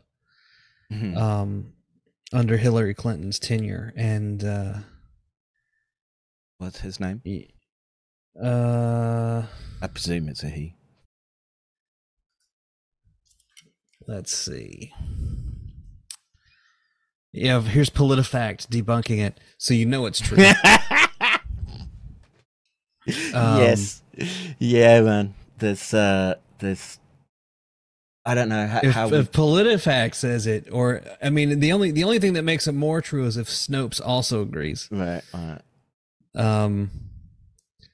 But who was the it's not Podesta, but he was like the Speaker of the House there was Dennis Hastert. Is it he was Hastert? Republican?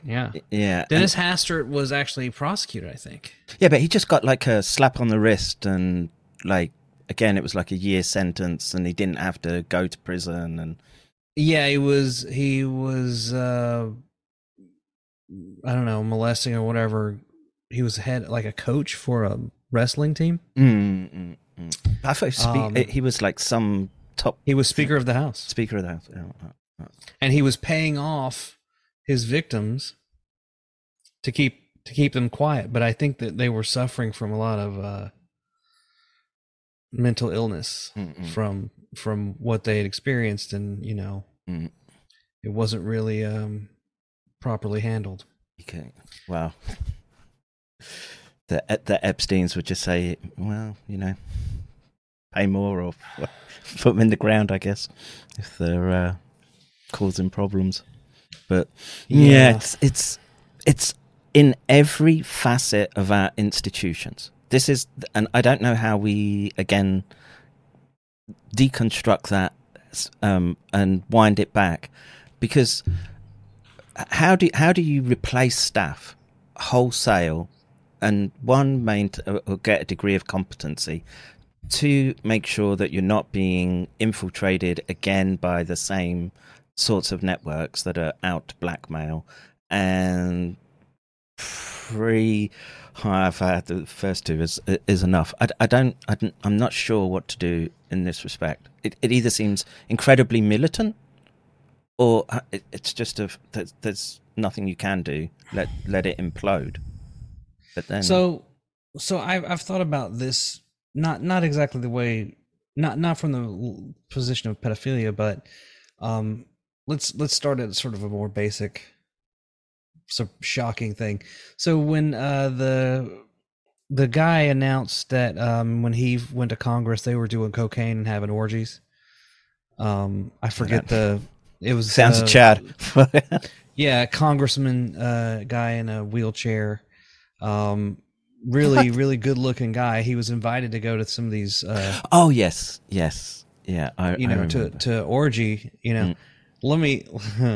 Let me tell you, if you're hanging out and one of these 75-year-old dudes asks you to go to an orgy, just say no. You're busy. Anything else is going on. You don't look. An orgy is not a place you want to be with pretty much most of Congress. Right. But I think we as a society need to get over ourselves. And recognize that these people are probably banging everything that every lobbyist that puts a 21-year-old beautiful girl / stripper in front of them to get something signed and passed or whatever else. We need to accept that, what, these people are whores. Yeah. And stop freaking out about it. For me, a lot of the solution comes in the political domain. Term limits, right? You can't have, senators of states being in there for 30, 40 years. It encourages them to rig elections and to stack the decks and to put people in office or to put people in positions of power, like, National Institutes of Standards and Technology. NIST made the decisions that laid the framework for our election system software. And those people are all, I think, a lot of Obama people. So surprise, when your election gets jacked, nobody goes to NIST and says, why did this happen? They just blame one level up and they don't look any further. Yeah. And or they don't blame anybody. They pretend it didn't happen, and then they call PGP to say, hey, we got some anti-vaxxer election deniers. Bundle that together, get those people kicked out too. Yeah. And put a couple of tropes there. Election denier, anti-vaxxer. I mean, the fact that you say somebody's an election denier is like the funniest. Honestly, if we're this stupid that we fall for this and don't get upset, am I on the wrong side? Right. I mean, because there's a point where it's like, if this doesn't piss you guys off, So I think a lot about like society and, when they talk about the sheep and the wolves and shepherds and whatever else. It seems to me that the majority of the people cannot handle reality. And that's not a criticism.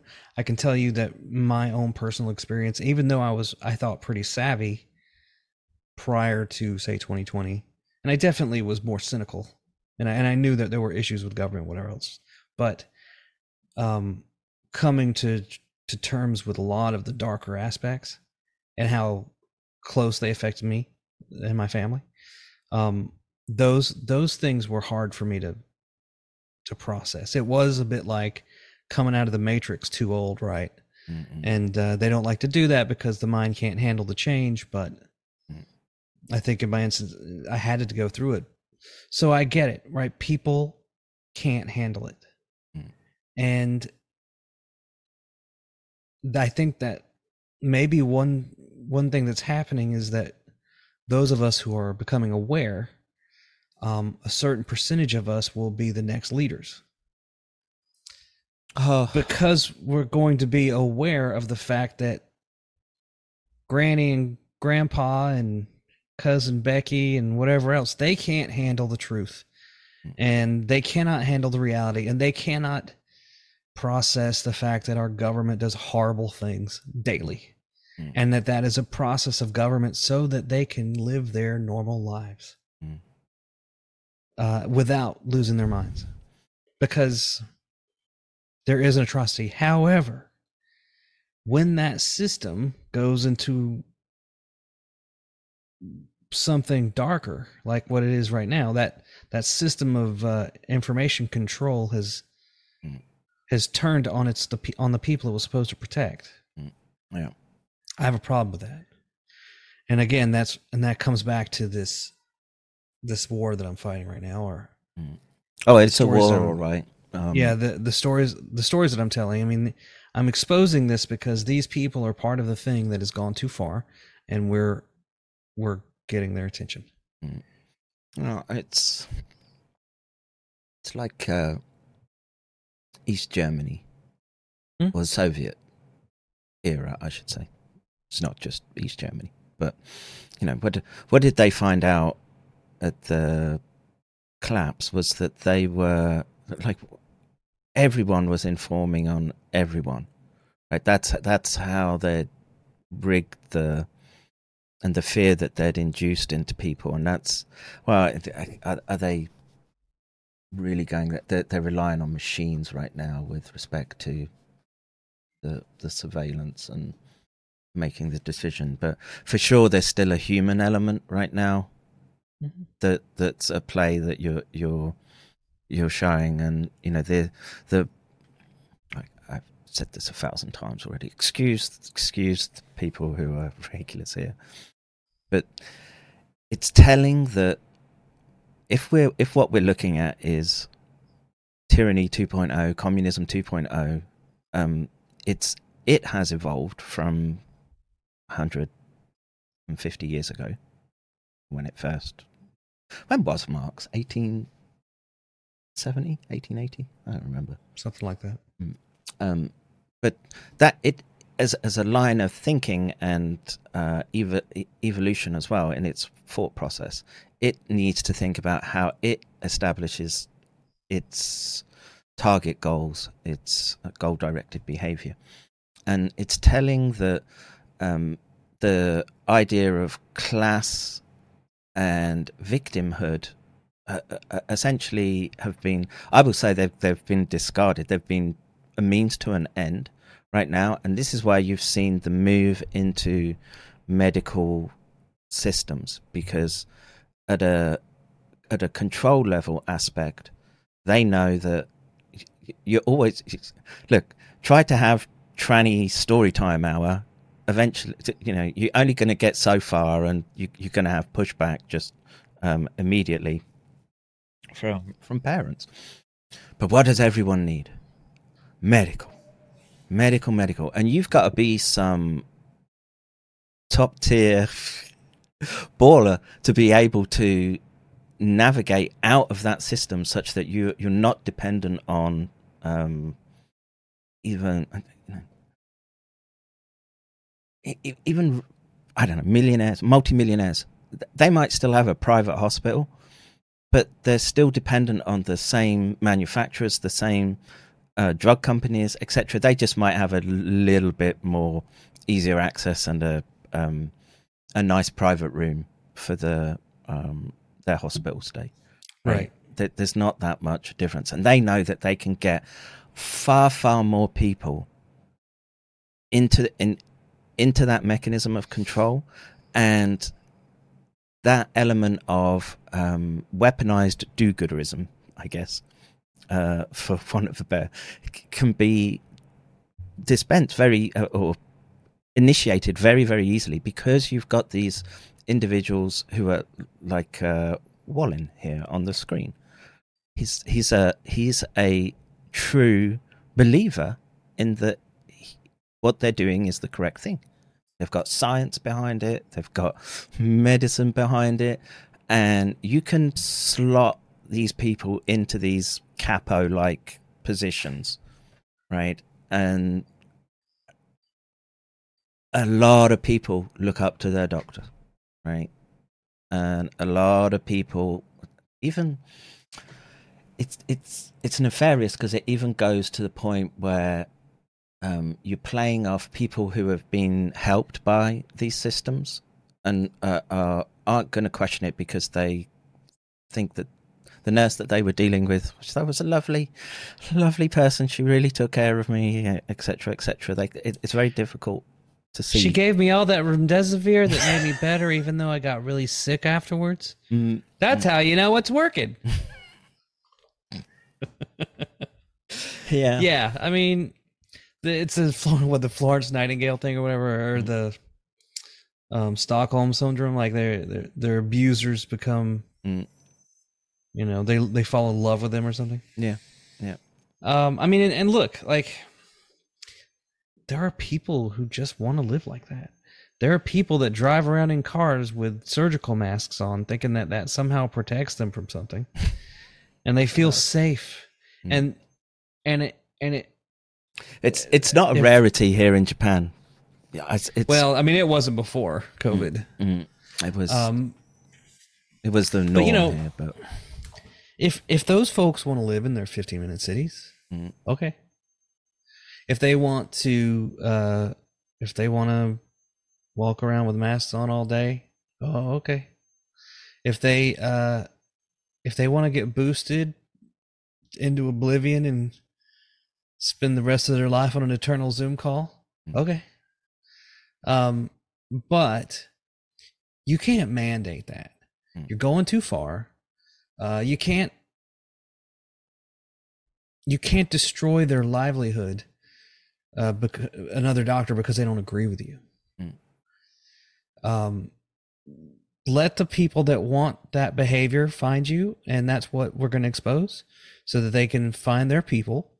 And then what we really want to do is dismantle this system of censorship, so that the doctors and nurses and pharmacists, a majority of them, I believe, was majority, who were terrified to speak publicly in 2020 because they knew that they were going to get taken out if they did. I don't want them to be afraid anymore.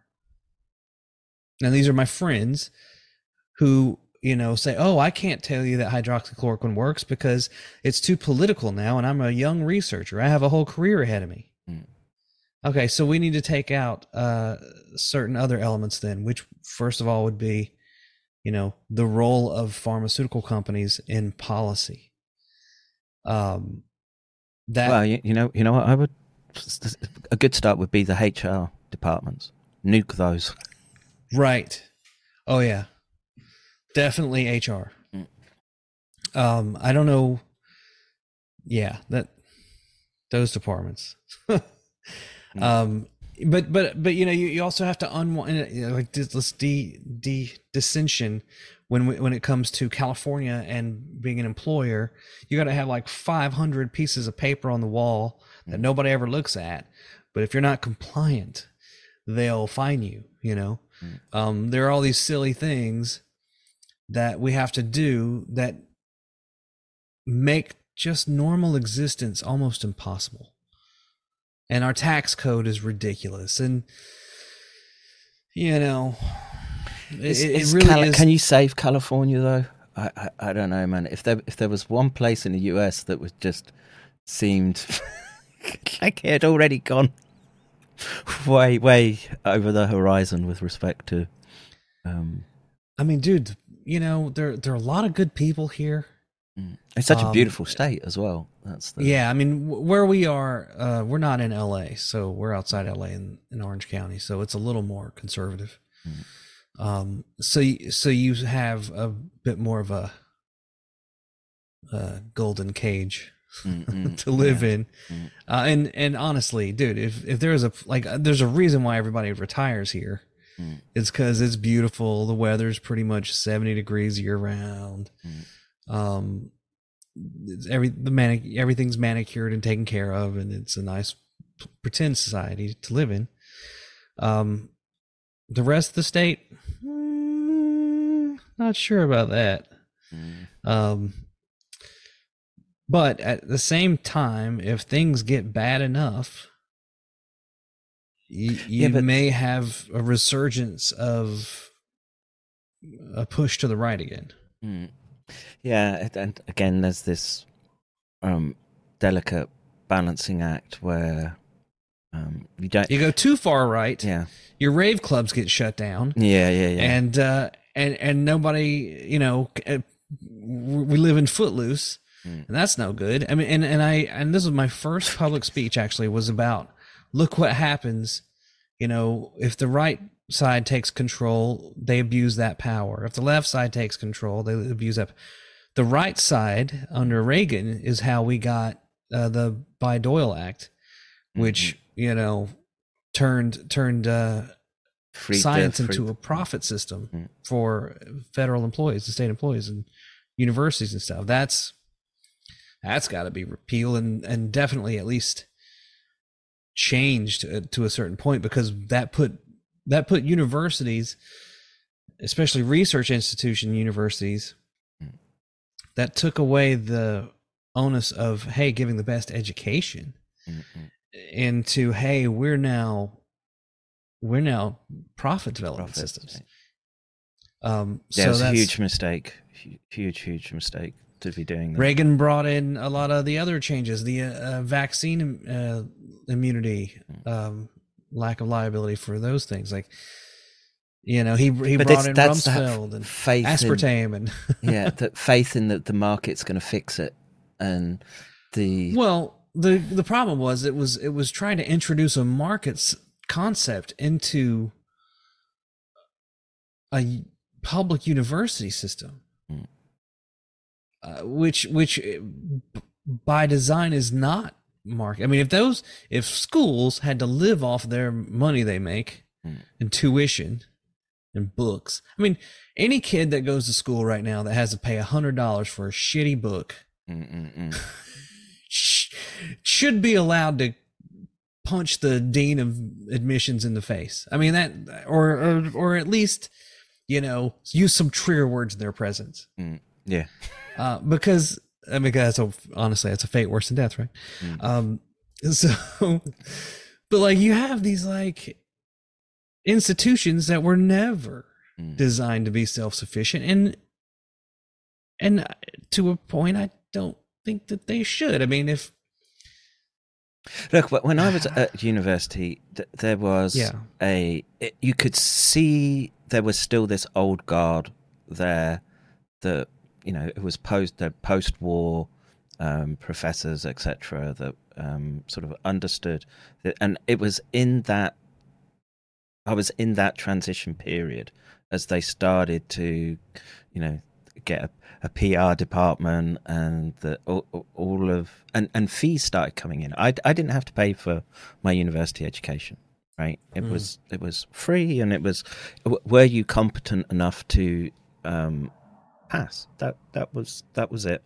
And I was lucky to get the benefits of the older system, and I don't think wise enough, but just I could see where it was going. And look, I shamefully cast my vote for Tony Blair in the UK to get rid of those wretched Tories. But I voted for Obama. Yes. But I once, yeah, I just did it once. Yeah, we're still living with that one. And you know, the 90s just seems, we were so naive back then, and I don't know. I mean, I can remember being. I was young enough to. I wasn't young enough to, or old enough to read and understand Chomsky's Manufacture of Consent. But as a teenager, I remember watching a well-made documentary about Manufacture of Consent, and I understood it well enough to be able to realize that corporate world was, and it's especially its amalgam with government, etc., was a very dangerous and pernicious dissent, not dissension in this instance. And I guess I was, and my father had an industrial accident where he lost a hand because of negligence and work, and so. And that happened at I was in my teenage years, and that made me very cynical in my sort of later teenage years. I was problematic, right? It wasn't that I was stupid or anything, but I became very cynical of schools and anything institutional, anything. I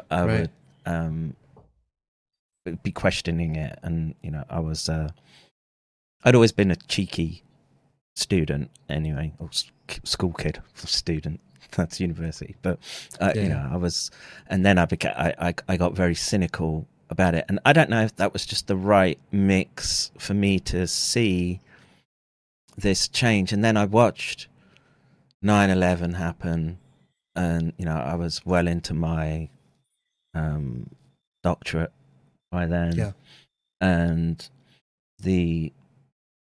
I could see that us and them argumentation being deployed in real time, and I was like, I don't want anything to do with that aspect, but I found a degree of sanctuary in the university system where, as a school kid, you were made to bend to the system, whereas I went back as a older student, because I left school as soon as I could. Fuck exams, I was out, and I was just doing a job, any job. I was working in a sheet factory. It was like the precursor to Amazon, emptying the back of trucks out. And my parents were still like, well, they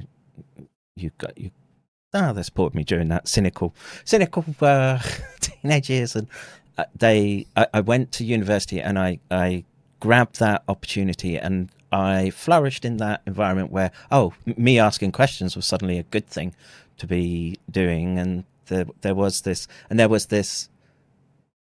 more closer relationship to the professor and the student, right? Even in the university, the undergraduate level, it was still like that somewhat. And then that's changed, and they've raised that threshold to the point where literally you've got to be in, like, you have to have postdoc almost, because the PhD programs have become so inflated, and there's so many kids coming into those programs that they've. Well, I can't remember who. I was a friend, and his brother was a lecturer in a university, and he was like, well, the universities have become like holding pens for kids with problems, instead of the kids having worked out shit and then sort of gone to university and used it in the most appropriate manner. And then we had the other convergence of wokeism came through the humanities, right? And that sadly was a way to get in and undermine the institutes, the academies, at a very, I want to say aggressive is the wrong word, but I thought STEM would hold out longer. It didn't. the STEM fields, and no, they were morphed and forced by the bureaucracies of the universities to adopt all the tenets that were being pushed through humanities departments, Right. and that's where a lot of the rot, gender studies and all that shit. Yeah. And so now, biological fact like male and female just got warped. you couldn't even have that discussion. And I remember watching it all going down, and I was very fortunate to come to Japan and be left alone.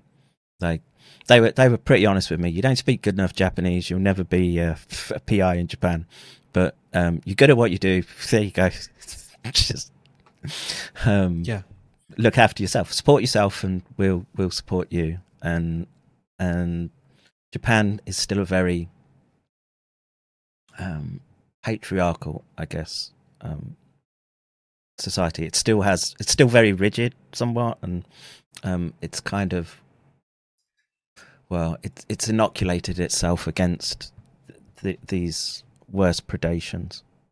And I don't know. I watched from Japan what was happening in the West, and it looked like insanity. Like it seemed like insanity anyway. Just got turned up to 11 when the pandemic really slammed into the people. And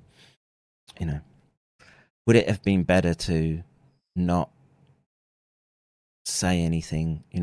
I was a vocal proponent of lab origin, or going around everywhere saying that's got everything of that looks like it's from sloppy lab work. And maybe I should have just kept my trap shut in that instance. Maybe it would have been better just to be in ignorance and miss. But look, I mean, that the yesterday's story, I have an interview with Todd Willin where he was saying, these crazy anti-vaxxers, they believe all their crazy stuff, chemtrails, and they believe all the lab origin, whatever. And I'm like, dude, this is pretty much a thing now. And this was a point I was making in the story, is like, if you're wrong about this, what else are you wrong about? But that's the politicization of medicine that should never have happened. I remember, I mean, the pandemic wasn't even really going, and you had some guy named Cleavon something blaming it on Trump, like it's all Trump's fault, like Donald was in a lab furiously doing the wrong things, and let me try this, and it's like, it's not working, Donald, more bleach, like just dumb shit. Like he had some control over the bureaucracy, and none of these people were asking, like, what the fuck is wrong with our government that we have poured over the years, probably at least $1 trillion into this response system, and somehow a bunch of interns in the White House are trying to coordinate mass deliveries? And you have Rick fucking Bright going and becoming a whistleblower because he wanted to stop the release of hydroxychloroquine into the streets of New York. And Rick Bright claims he'd never heard of hydroxychloroquine before March of 2020. This guy has a PhD in immunology from Emory University. It doesn't mean much nowadays. Yeah, not so much. He was the director of our primary response to biological events, and he never heard of chloroquine before March of 2020. But then when he was pressed under oath, or at least to testify in Congress, he wavered a little bit after he declared that he'd never heard of it, and said, well, I might have heard of it on news reports. You didn't fucking look as soon as you heard about it, like, what is this? Should we get some? No. His goal, and his goal with Janet Woodcock, was to get that drug killed. And if they couldn't kill it, to word the EUA, because initially they were supposed to release hydroxychloroquine to America from National Supply, and from a donation from Bayer. Remember who else donated? Who? Israel. 6 million pills. Oh, there you go. Yeah. So you had this these pills that were supposed to be coming over, and rather than acknowledge it and let them be released, because these are some of the most basic medications in the history of mankind, they sabotage it. They sabotage it, and their jobs. Janet Woodcock's job was to streamline new drugs, approved new drugs, and Bright's job was to work with pharmaceutical companies to come up with new vaccines, new developments. And then, as you heard with Todd Wolin saying, well, the silver lining of COVID was it was going to show everybody how important vaccines are to society. And that was what they wanted. And have you come into contact with Gorski yet? I'm aware of him, but I don't know much about him. He attacks a lot of people, from what I understand. Oh yeah. I pretty much avoid all that shit. Like, to me, it's like, a Presbyterian and a Baptist and a Methodist all fighting about prepositions in the New Testament. Now, granted, I know that you guys are coming from a point of fact, but it seems like a lot of these people are coming from a point of fiction. Well, I went after him really hard because he was one of the first to, well, he was pre-positioned anyway, because of his, how should we say, science advocacy and anti-vaccine advocacy.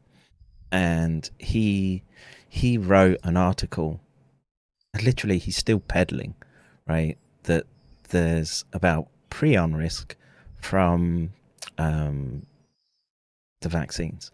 And basically that his whole argument was based on there's no fetal bovine serum involved in the manufacture of these gene transfection technologies. I remember at the time just sort of like hitting the roof, and I was just like, this isn't good science communication or anything. This hasn't addressed what we understand about amyloidosis and the crossover with prion-like disorders, etc. None of that, and it was incredibly eye-opening to me to see that. And then a little bit of Googling about Gorski, and suddenly he's taking money from Epstein, his organization.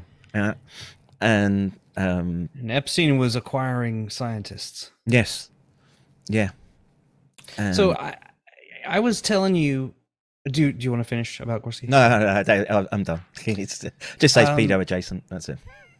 So looking forward, I have this sort of documentary that I'm working on, which is the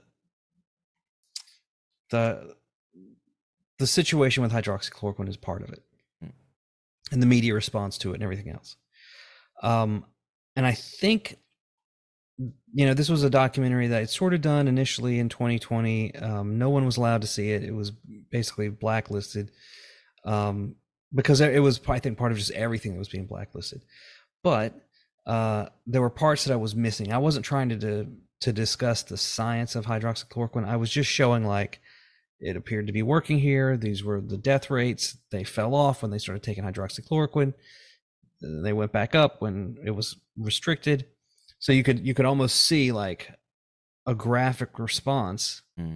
But I'm no statistician, and the last thing I should be doing is probably weighing in on that debate. See, I remember at the beginning, my concern was that that there was efficacy in quinine type drugs, but they would be looking to, they've got another analog of it or something that it was going to be, you're going to have to take it all the time. This was my initial concerns at the time, that you would be, that was the power play being made by pharma, basically, right? And No, it turns out that it was, well, I don't, my concern at the moment, I don't have how much been following the delve down the protein misfolding rabbit hole. But there's this issue around just the vaccine technology, and you're essentially gene transfecting people to make these amyloidogenic peptide sequences, and we now know that there's a 20 amino acid sequence in there that is catalyzing for prion protein scrapey form. Okay, so now this rank accelerates, amplifies everything in terms of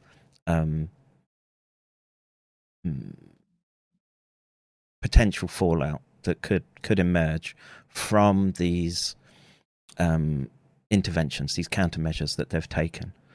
And as I've been sort of following this work, and as the publications have come out, there's been this merging with, and I heard of them, but I had never really paid attention to them. Things called human endogenous retroviruses. Are you familiar with these? No. So, you know what junk DNA is, right? You have a concept of what that is. A little excess that doesn't really do anything, but just... It's not excess, etc. So literally most of your DNA was what they would call non-coding. It used to be called junk DNA. When I was at university, that's what it was, right? They sort of teased out that there was a small region of your genome which codes for the proteins that we associate with life. And then there's a massive component of it that is, again, at the time, we didn't know what it was. And then we found, and a good proportion of it comes from these essentially like HIV type viruses, retroviruses, right? And then about 10% of your genome is made up of these endogenous retrovirus genes. And sometimes there are coding components. Usually as you have breeding pairs, it will get mixed up, and the body can silence these genomes through methylation, and this is it forms part of what they call the epigenetic not signature, but the you have genes, and then you have epigenetics, which is dynamic changes in the chromosome that are responsive to environmental stressors.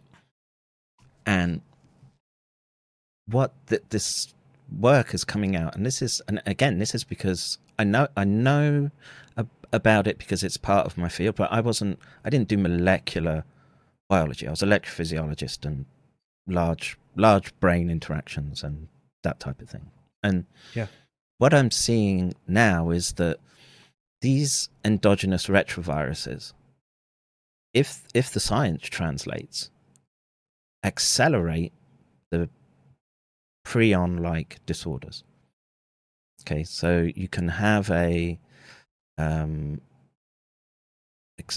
culture system where you would test this, and you can switch on or upregulate these human endogenous retroviruses, and they cause these prion cascades to amplify massively.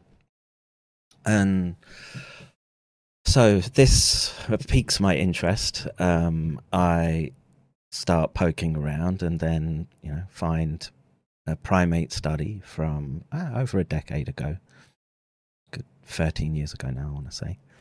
And in that study, where they've taken brain isolate, mad cow brain isolate, injected it into primate brain, they found that these human endogenous retroviruses upregulate as well. And so the obvious question then is SARS and human endogenous retroviruses. Well, that ramps it up again. And so here's my concern now, which is what's the power play from pharma which they could do, which is less the gene transfection technology. It's the fact that you can turn around and say to everyone, oh, we've literally just exposed you with the best of intentions. We didn't mean to do it. We thought we were doing the right thing, but we've gone and made you express these peptides. And you don't need much of it, right, to start the catalysis. And everyone is walking around with these human endogenous retroviruses. Everyone, right? It goes back in the evolutionary tree to monkeys, old world monkeys. You can find them. And so my concern right now is if there's another, I can't see them doing an infectious disease thing and vaccine. I really can't. But wait 5 years and then turn around and say, oh, we've already seeing the increase in Alzheimer's, etc., and Parkinson's.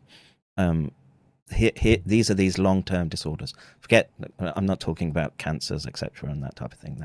That can be another thing, even though it involves protein misfolding in a lot of cases. But they can turn around and say, "Wow, you're going to need a new form of PrEP type treatment, like they do for HIV." Yeah. And you're going to have, and it's going to be a gamble whether you take it or not, because you're gonna see the consequences from them, either the pandemic itself or gene transfecting people, to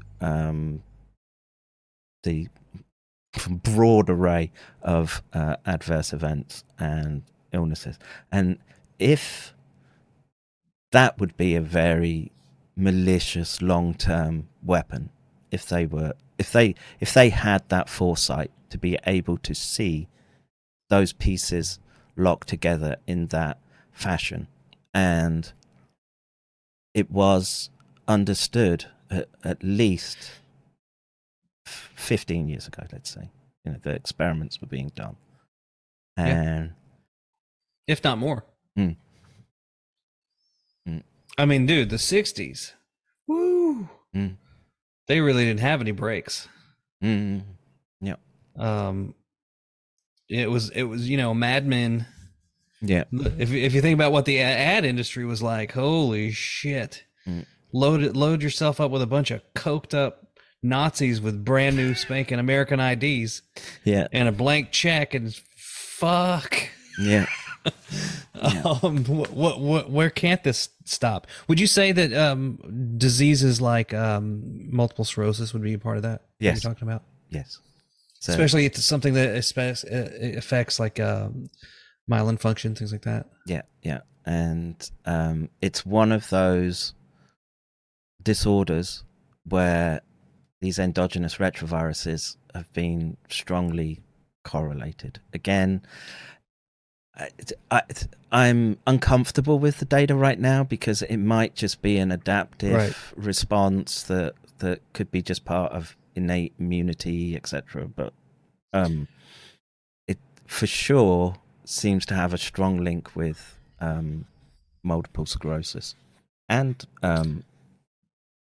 if you're to believe the literature, neuropsychiatric disorders. And I mean, outside, like I dug in pretty deep because I had a good friend who had Marie Tooth Charcot disease. Yeah. I'm not sure if that's exactly right. Yeah, but... that's how you say it. Marie Tooth Charcot. Yeah. Okay, so that sounds cooler the way you say it. Not that it's cool, but you know what I mean.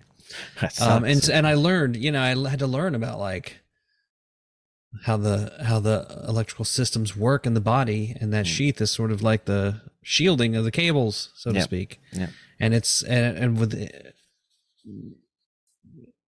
the Marie, it's Anyway, I'm not going to tell you about the disease. You know all about it, but if those things, I mean, we know that diseases, especially in theory, viral diseases affect your DNA slightly, right?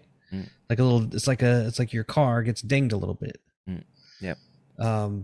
and they stick some part sticks with you, like herpes. Yeah, I've heard. The gang, it's in theory, and I guess this is the concept behind mRNA vaccines.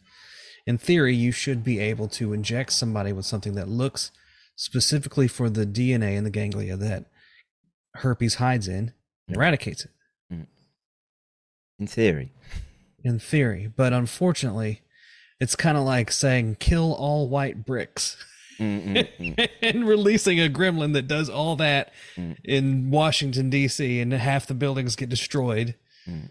But, well, you did kill the herpes. Yeah. Unfortunately, everyone else is dead too, and now your host looks like the dog man at the end of The Fly too. Well, the issue again is so you get into what do they call it? Damps, but essentially molecular mimicry, right? So there's sort of there's couple of real primary issues. So there's molecular mimicry between viral peptides and human peptides, which kind of limits the idea of saying we're going to ramp up antibodies to an epitope and that's it. That's all we have to do to make an effective vaccine. It doesn't really pan out that way. And the other, of course, is that there are these amyloid protein misfolding inducing epitopes as well. And the problem with these gene transfecting technologies, it's not like if you just took a bit of protein that, like the recombinant viruses or peptides that they would use for vaccines, or even like an inactivated virus, and just push that into muscle with an adjuvant. They're essentially still sort of extracellular type responses that, in theory, if you want to believe it, helps the immune system target a pathogen should it come into contact with it. We've gone this extra step. Had the body express these, peptides that can molecularly mimic and also have this potential to cause this misfolding, and then you've just gone and shot it through the body, and we know it doesn't. Anyone that tells you it stays in the site of injection is just deluding themselves, and we don't know what the long-term issues are, and that's at like the very bleeding edge of what we understand. And then there's plenty of other stuff which is, you could say fell into canonical medicine that your family practitioner should understand the basics of it. And so a good one being things like chloroquine. The family practitioner may not understand everything about chloroquine, but he's got an idea that it works. There's a clinical body of evidence to use it, etc. And so he can hedge his bets if you turn up with a bunch of symptoms like malaria or lupus or something, whatever else they use to treat. You know what's brilliant about that, though? Even now, they really don't know how quinine works, or quinine, as you said. I think it's quinine in America. Quinine. Quinine, is that it? Well, I don't know. I don't know how Americans say it, but you do butcher the Queen's English, so. Yeah, that's right, Lieutenant. So I just I sent you something in our private chat. This is going to be a lot of. I cringe at the pronunciation. It's a rough cut. It's a little segment on the military history of hydroxychloroquine. Oh yeah, I've seen. And this is great. I shared it with you personally, but I let somebody else in an interview Monday show it. So okay. I think just us kids. I doubt it'll reach a whole lot of people in the world. All right. You want me to? Sure. It's a little 4-minute segment. Enjoy yourself, guys. The graphics are low quality, unfortunately. Everything you do, I think, just looks top tier, dude. Thanks, bro. You too, man. I mean, it's, it's a start. Let's do this. And a lot of this was just stuff that I discovered in 2021 after having helped doctors try to, connect with patients who needed hydroxychloroquine. No, actually, just so this was a review that came up. I'll give this to you, but this speaks about MS and these herbs. Oh, so I was close. Yeah, you can.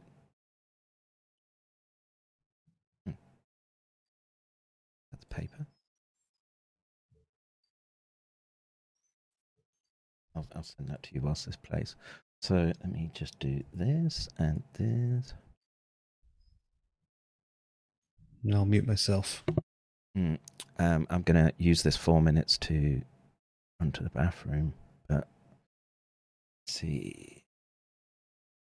You have sound? What is hydroxychloroquine? Hydroxychloroquine is a derivative of chloroquine, one of the first malarial drugs invented. Chloroquine was created from a drug called quinine, and quinine is also credited as being the first drug created to treat an infectious disease. Quinine comes from the bark of the cinchona tree, which grows in South America. It was given to settlers from Spain in the 1600s and brought to the Western world as a cure for malaria. Eventually, Jesuit priests traveled the world with cinchona bark, so much so that it was commonly known as Jesuit's bark. In 1820, quinine was invented based off of cinchona bark, reducing the need for cinchona. That development opened the door of European exploration to all of Africa, considered at the time the white man's graveyard, due to how many Europeans died from malaria on the continent. In the 1860s, during the American Civil War, 80% of the United States money came from the southern states. So Honest Abe Lincoln and his advisors enacted the Northern Blockade to block cotton shipments from Europe, weapons imports, and quinine. Lincoln's goal with blocking quinine was to create as many sick and dead Southern soldiers as possible. Because a sick soldier slows down an army and drains resources. This ultimately means that Abraham Lincoln was a practitioner of biological warfare against men and women, young and old, free and slave. Things were so desperate for the South that John Wilkes Booth, Lincoln's assassin, smuggled quinine to friends and family. In their desperation, Southern doctors searched for native plants and trees local to the South for a replacement. The one that came up the most? The bark of a dogwood tree. When the information was provided to doctors across the South that they had a potential alternative, the doctors didn't use it because they felt it hadn't had enough clinical trials and didn't want to be considered homeopaths. Where have we heard that before? The role of quinine in war doesn't stop there. Thanks to Africa being opened up to exploration, European countries vied for colonies and power in Africa, creating rivalries that started World War I. By the 1930s, the primary locations for growing cinchona moved from South America to India and Indonesia, lands that would soon be cut off to the Allies. In World War II, the United States was desperate for a source of quinine and cinchona and returned to South America to build up a supply line chain to protect Allied troops. At the same time, Nazi scientists weaponized mosquitoes with malaria. The Nazis then conducted experiments on prisoners with these mosquitoes at Dachau concentration camp. Many of these prisoners were Jesuit priests. As World War II drew to a close, when United States and United Kingdom troops advanced on Rome, the German troops cut window screens of all the homes in the region, confiscated quinine from the residents, and released their weaponized malaria-loaded mosquitoes. The advancing Allied troops were ready and protected with quinine, cinchona, and chloroquine, but the local population of battalions weren't so lucky. It glitched. Hang on. It seems okay now, I think. It's okay. It wasn't me. I didn't touch anything. I thought I did. Okay. That year, there was a massive spike in civilian casualties from malaria, a parting gift from the fleeing Nazis. Hydroxychloroquine and drugs like it continued to be imported over the years, especially for military troops. In the 1970s, for troops in the Rhodesian Army, hydroxychloroquine was mandatory. Troops there were considered government property and would be brought up on charges if they got malaria due to skipping their meds. American troops overseas also take chloroquine, hydroxychloroquine, or other derivatives of those drugs. One of those derivatives, mefloquine, has been implicated in causing post-traumatic stress disorder issues with troops that were stationed in Iraq. The issues surrounding mefloquine were so great that the drug received a black box warning, the FDA's most stringent warning possible. For centuries now, the restriction of access to hydroxychloroquine, quinine, and drugs like them has been a standard tactic of warfare. It was involved in the Civil War, World War I, World War II, countless smaller wars all across the planet, and most importantly, what one day may be remembered as World War III. We've spoken with numerous pharmacists, doctors, and PhDs, and none of them knew the military history of hydroxychloroquine and quinine. It makes you wonder, what exactly are we teaching our medical doctors? Boom. We are in... Yeah, I don't think we're in everything that's old. Everything that's new. How does that saying go? We've been here before. Everything old is new again. Yeah, that's the word. That's what I'm looking for. You know, I mean, this is the same playbook, man. Yes. When I gotta say, after having spent most of 2020 trying to figure things out, having made a documentary about hydroxychloroquine, when I just kind of,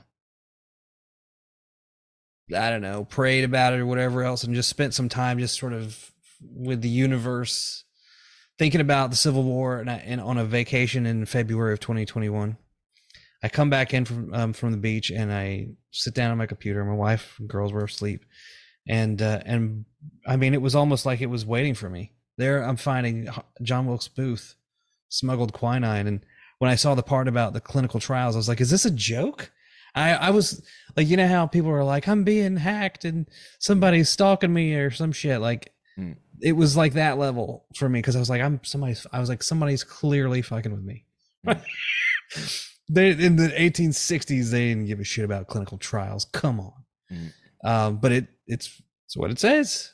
And even the stuff about Lincoln was a shock, and I had just spent, I didn't do anything illegal, but I connected patients who were sick and desperate for HCQ to doctors willing to prescribe and to pharmacists willing to either dispense locally or ship.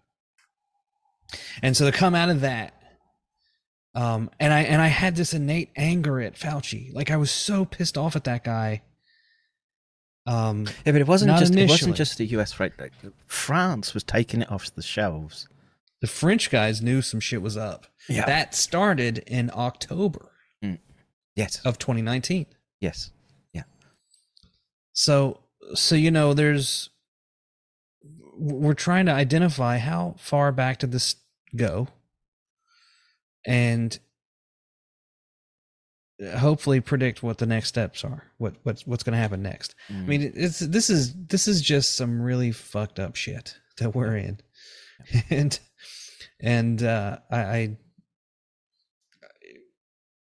we have to think about, let's think about, what do we want for society and for our lives? What would I like? Do I want a world where we don't pay taxes? Well, I don't think that's exactly how you've got to works. render unto Caesar, bro.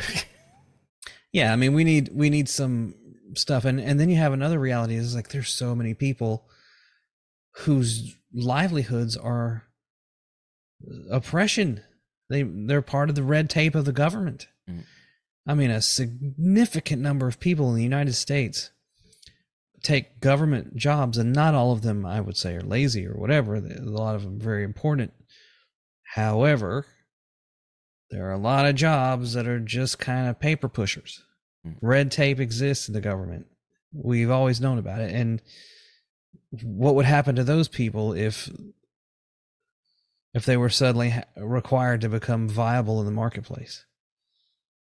That's a disaster waiting to happen. So, I mean, is it though? Is it? I mean, it's because we've convinced ourselves that you're supposed to be you could go back a couple of 100 years and your feudal existence would have been, well, you've got to sow the crops and harvest the crops. And much of the time it was far, far easier living. Well, maybe what I'm thinking about is we need a lower threshold of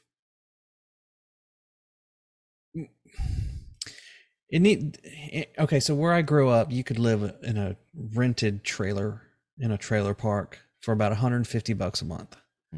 And with that low threshold required to be able to exist and have a bed and electricity and a TV and whatever else, a place to put your bong, you didn't have to work too hard. You didn't have to get a job slaving in the mines or whatever horrific existence. I mean, you could farm and you could sell your crops and whatever else, but we've created this thing now. Oh, well, you can't reseed your soybeans. You can't do the things that allowed you to be sort of self-sufficient as a farmer. And I think that's part of this devolution thing. We better look up what devolution means, because it may mean something completely different than what I'm just ascribing it to. To me, means devolve, but to unwind a little bit, not so much evolution in terms of our cognitive ability, but of our societal control. I've got about 6 keys that are just sticky. So, what are you doing to that keyboard, Kevin? It's nice, but it's my first ever mechanical keyboard. But because I'm such a noob with it, apparently it's a thing that these little micro switches stick. But it's one where, like, apparently proper mechanical keyboards, you can take those things out, and mine are no, it's not like that. I got ripped off. And so I've got to, and the thing is, they're expensive. I've got used to it now, and I'm kind of sold on the feel and what have you, and the sound. But yeah, I'm not cooming all over it, if that's what you're implying, sir. Hey, look, you like to party and rave. I'm not judging. So I say in the chat, $20 mechanic. It wasn't $20. Now, it was half price, which should have alerted me to it. It's for those that are, it's a Logitech something.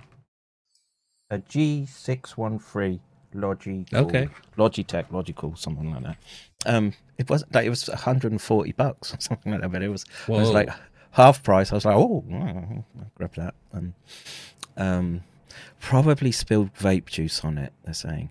That could be a possibility, but yeah. I've tried cleaning it. I can't take the things out and replace them. So how are they with the vape stuff in Japan? So this is not legal in Japan. I can buy it. I can have it shipped over, but you cannot buy. It's not weed, right? No.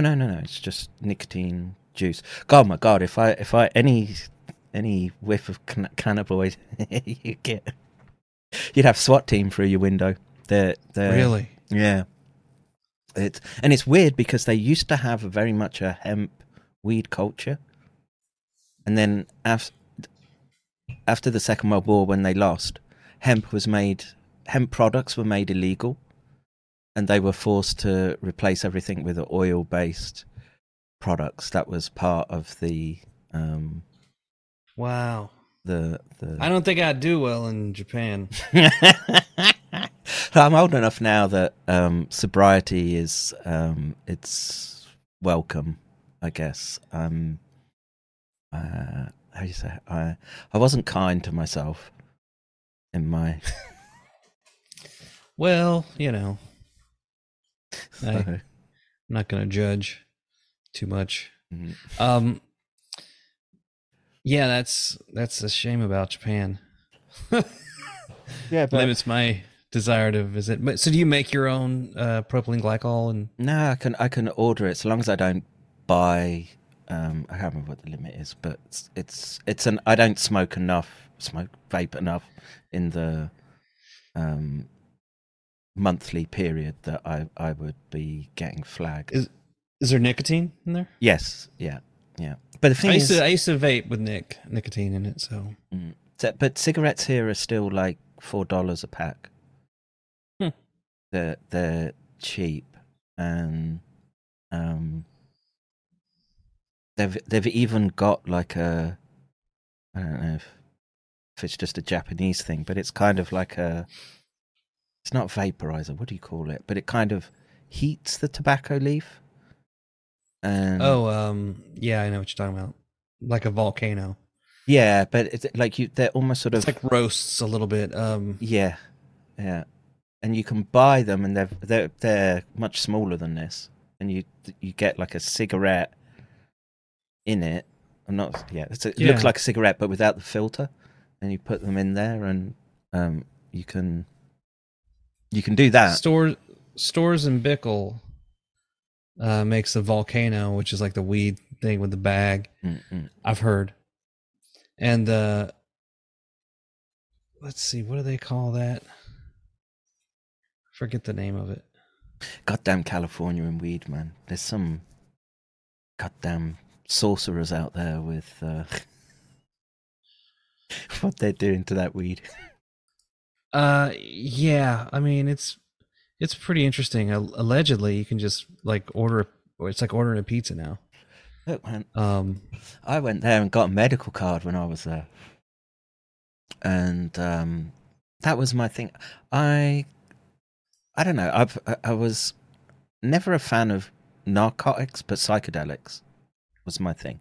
I liked that sort of change of pace of thinking, and to me, I'd hit a peak in life where you could go down the coastline from the Bay Area, just outside. I used to have this little spot outside Santa Cruz that wasn't many people didn't know about it, and you had to climb down some cliffs and what have you to get in this little alcove and this little sea cave, and I would just go there and just get lit, man. It was fucking awesome. That's wonderful. The sound of the waves and just I was. Look, man, I can bike 20 minutes to the beach, and it's amazing. There's a lot of good stuff about California. I don't want to give up on it. A lot of good people here. And you know, my friends on the righter than me and lefter than me. I think of myself as more in the center, but the ones on the left, I don't think they're bad people. Some of them, I think they're just captured by the delusion, right? Look, man, the jackpoot was either coming with the steel toe caps or the rainbow accoutrements, and it just this go around, it's coming with rainbow on the jackboot. It can easily go other ways, but right. The US is at a border shed moment, I think, and I'm praying that it can talk itself through these issues and wind back some of the more egregious corporatism, I guess. Well, and that's what, going back to the source, that's what the problem created by public good projects in this censorship industry have done. They've damaged our ability to have that discourse. And social media, it seems to have, it's done its own thing, right? Like, we do all this work every day on Twitter, and what does it actually do? I mean, we're just pissing up a rope here. It's not even a rope. We're pissing up a digital whatever. Robert Malone and Dr. Mary Bowden both shared some of my work in the last 24 hours. Oh, nice. Oh. You would not know it looking at the hit counts on the website, which are almost non-existent. There's a system that is shadow banning and throttling and freedom of reaching specific topics. And apparently I've crossed into that. Yeah. I guess I am over the target, as they say, so much so that I'm not just being attacked or whatever. I'm being rendered invisible. Yes. Yeah. And I don't know. I mean, like I say, I smacked into that very early on, and I don't know. I don't know what you can do in this respect. Like I basically just try and have a bit of fun mixed in with trying to do what would be what I would consider my Hippocratic oath in the science domain, which is explore the data as well as as much as I can. And if that means talking about prions endlessly, then okay, so be it. I'll do that. But I don't think. Look, the fact that we're talking is a miracle, right? Right. That the technology it looks good. Yeah. I mean, despite my face on it, you do. But it works, man. It's kind of incredible. Yeah. Yeah. And in this instance, look, where are we heading? What's the thing? Nothing. Everything old is new again. that's right. The word, right? Yeah. What you show in that 5 minutes of just essentially, it's still that. What's that book? Guns, Germs, and Steel. Jared. Got the name of the author, but like 25 years ago, that was a big deal, and sort of how we've got to the point of where we are, and yes, those elements are still at play, and what's next that they can do? Well, I don't know. I've got financial collapse because they've got to change the monetary system somehow, right? So they've got to implode it. And then the other is, well, you go the tried and trusted way of managing the population, which is you light everything up, the good old multi-continent war and drag. Well, I mean, if they're just depopulating us, at the end of the day, if people don't listen, at least I tried. We tried to give them a heads up. Yeah. And for some reason, despite the fact that we're on the outs with this system, we do have a very narrow but survivable path that we're walking on right now. So there's that, and I'm pretty vocal and definitely being an asshole as much as I can be, despite the fact that I have a small audience. But my mom says it's big. Hey, let me show you something funny, and I'll I'll show you something. Can you open up your browser and go to Yelp? I can. My mom said that's all kinds of fucked up. Yeah, dude. Oh shit! I wish I had the memory to retain it. No, but I don't. Yelp, you said. Yeah. Yelp.com. And if you would screen share it so you can show your big audience. They see the screen. You can't okay, right great. now, so that's fine. I don't need to see it. You don't need to see it. Yeah, go to Yelp again, then and put in Atlanta as the location, Atlanta, Georgia. Mm-hmm. Just that, Atlanta, Georgia. Mm-hmm. Now type in Centers for Disease Control. Oh, this is gonna be funny.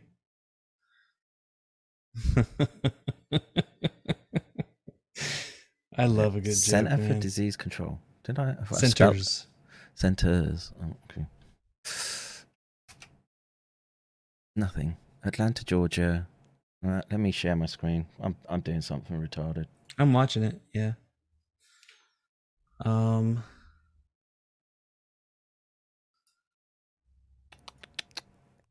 Yeah, but Let me send you. I'll text it through the Zoom chat. what did I do wrong though? I mean, I got to Atlanta, Georgia. Oh, you're typing in the address or the location. You need to type Centers for Disease Control. Oh, just in this. Atlanta goes on the right, and then Centers for Disease Control goes on the left.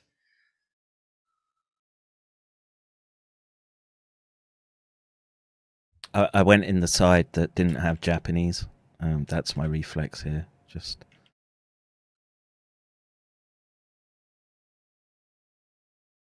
See my sticky keys, look. I get about 6 S's in there. Centers for Disease Control. Right. Yeah, it's still doing it. Come on. Is that a lisp? Right. Well, you're just pleased to see me like the ambassador's son for. And now you just need you need an S at the end of Centers.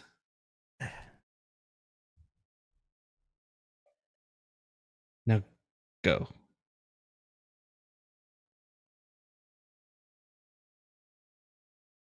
Hey!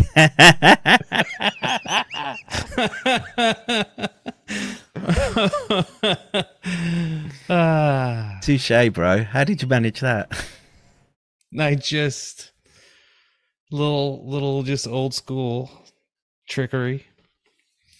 These sites that are desperate for metadata will let you tag anything.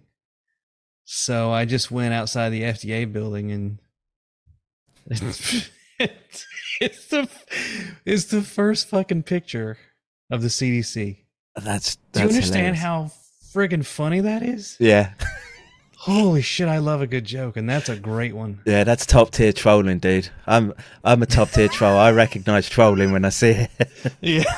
I mean, and it's been here for over a year. That's amazing. It just shows you how we think we're fighting as some advanced thing, but it's really just tone deaf. Mm. They're so far away from the rest of the world in their ivory towers that they aren't aware of the jokes going on right in front of them. Yeah. How do I give that a boost? I want it to stay there. You just make it helpful if you want, I guess, but it's really just you have to sign up for all that bullshit. But Yeah.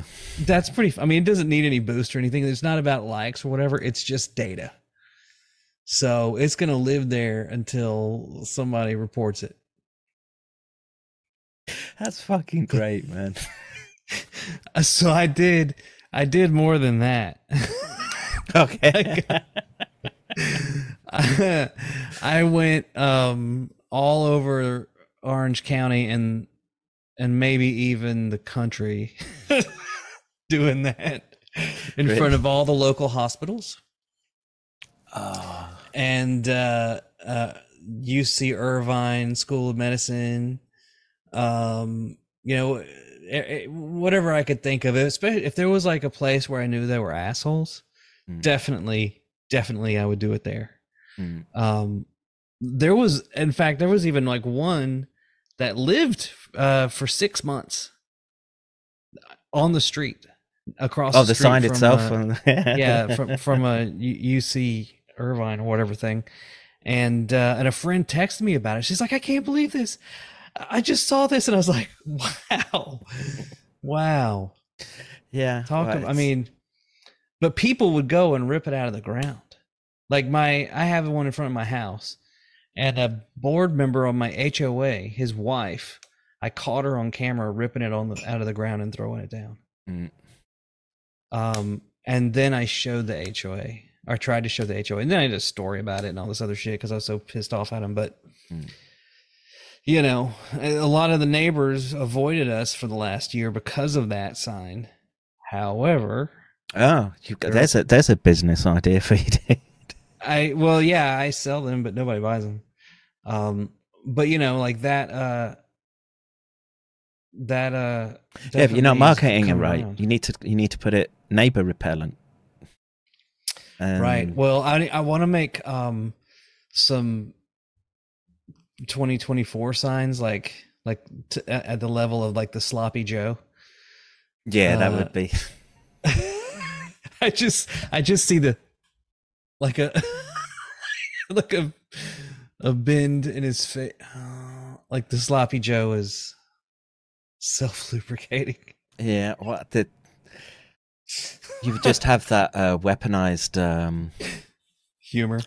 No, someone would say they thought of Sloppy Joe first, and that they'd want that the lawfare would come in and right.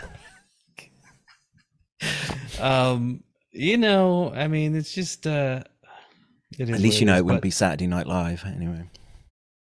No, definitely not. But like I want to make like slightly insane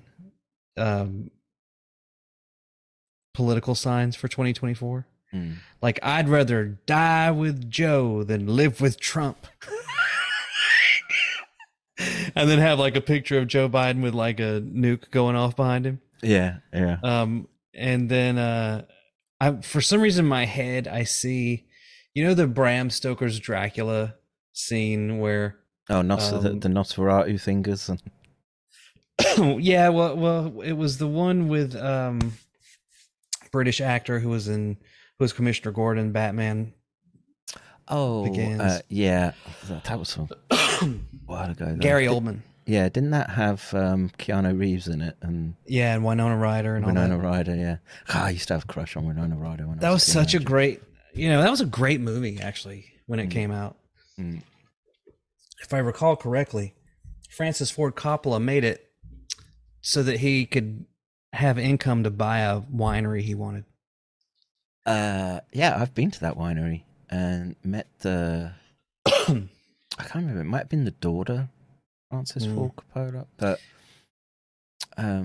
yeah. I mean, what's amazing about that is that this dude made this great movie, and that movie was great from a visual effects standpoint because he used a lot of practical effects and like camera winding tricks, filming and replaying in reverse and shit like that, so that, you know, people would have unnatural movements.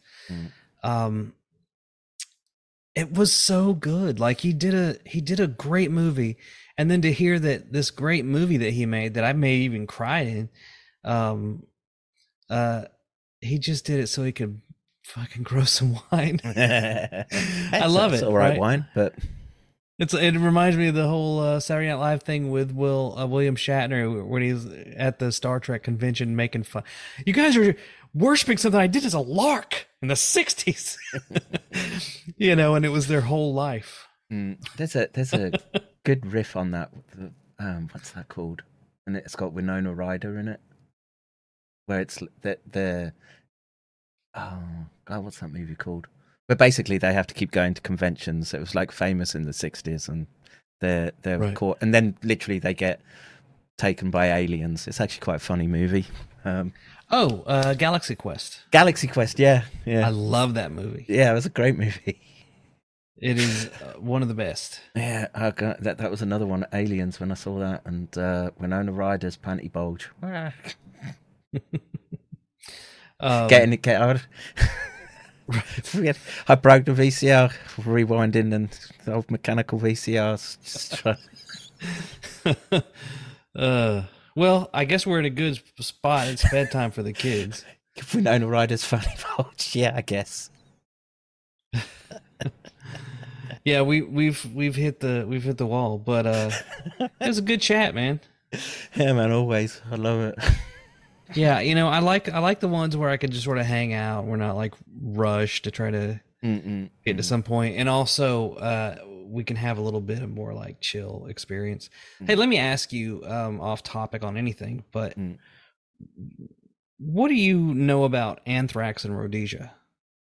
Not a great deal. I mean, my understanding is anthrax is pretty much everywhere, but did they test it in Rhodesia or use it in Rhodesia when? Yeah, in the Rhodesian War, I think it was used a little bit. I'm just curious about that, and also as a Brit, what was the education when you were growing up about Rhodesia? Was there any sort of? Well, you know, when I was growing up, there was still a degree of, there wasn't this woke, anti-colonial tyranny that's, Yeah. and so the,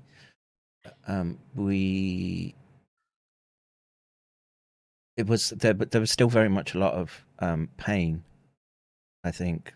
And I was it wasn't 20, less than 30 years after the end of the First World War, where people were still traumatized after the Second World War, and it hadn't been that long that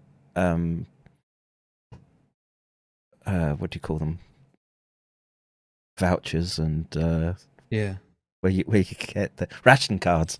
That's the word I'm looking for. It hadn't been that, and so people would just talk about how it was front and center in my sort of growing up, and also this the empire sort of imploding was came up a lot, and we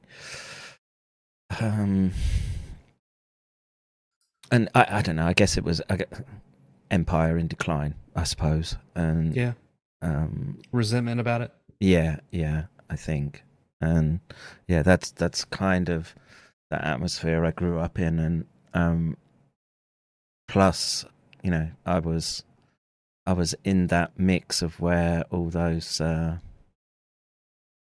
migrants were coming from, and I saw it changing, and what seemed like an ultra stable environment for myself, because it was purely a product of the Second World War. But then you could go back a couple of decades prior, and you'd have had people complaining about Polish and Italian people being in that neighborhood, I guess. And so I don't know anything about. I've heard the rumors of that they might have used it, but there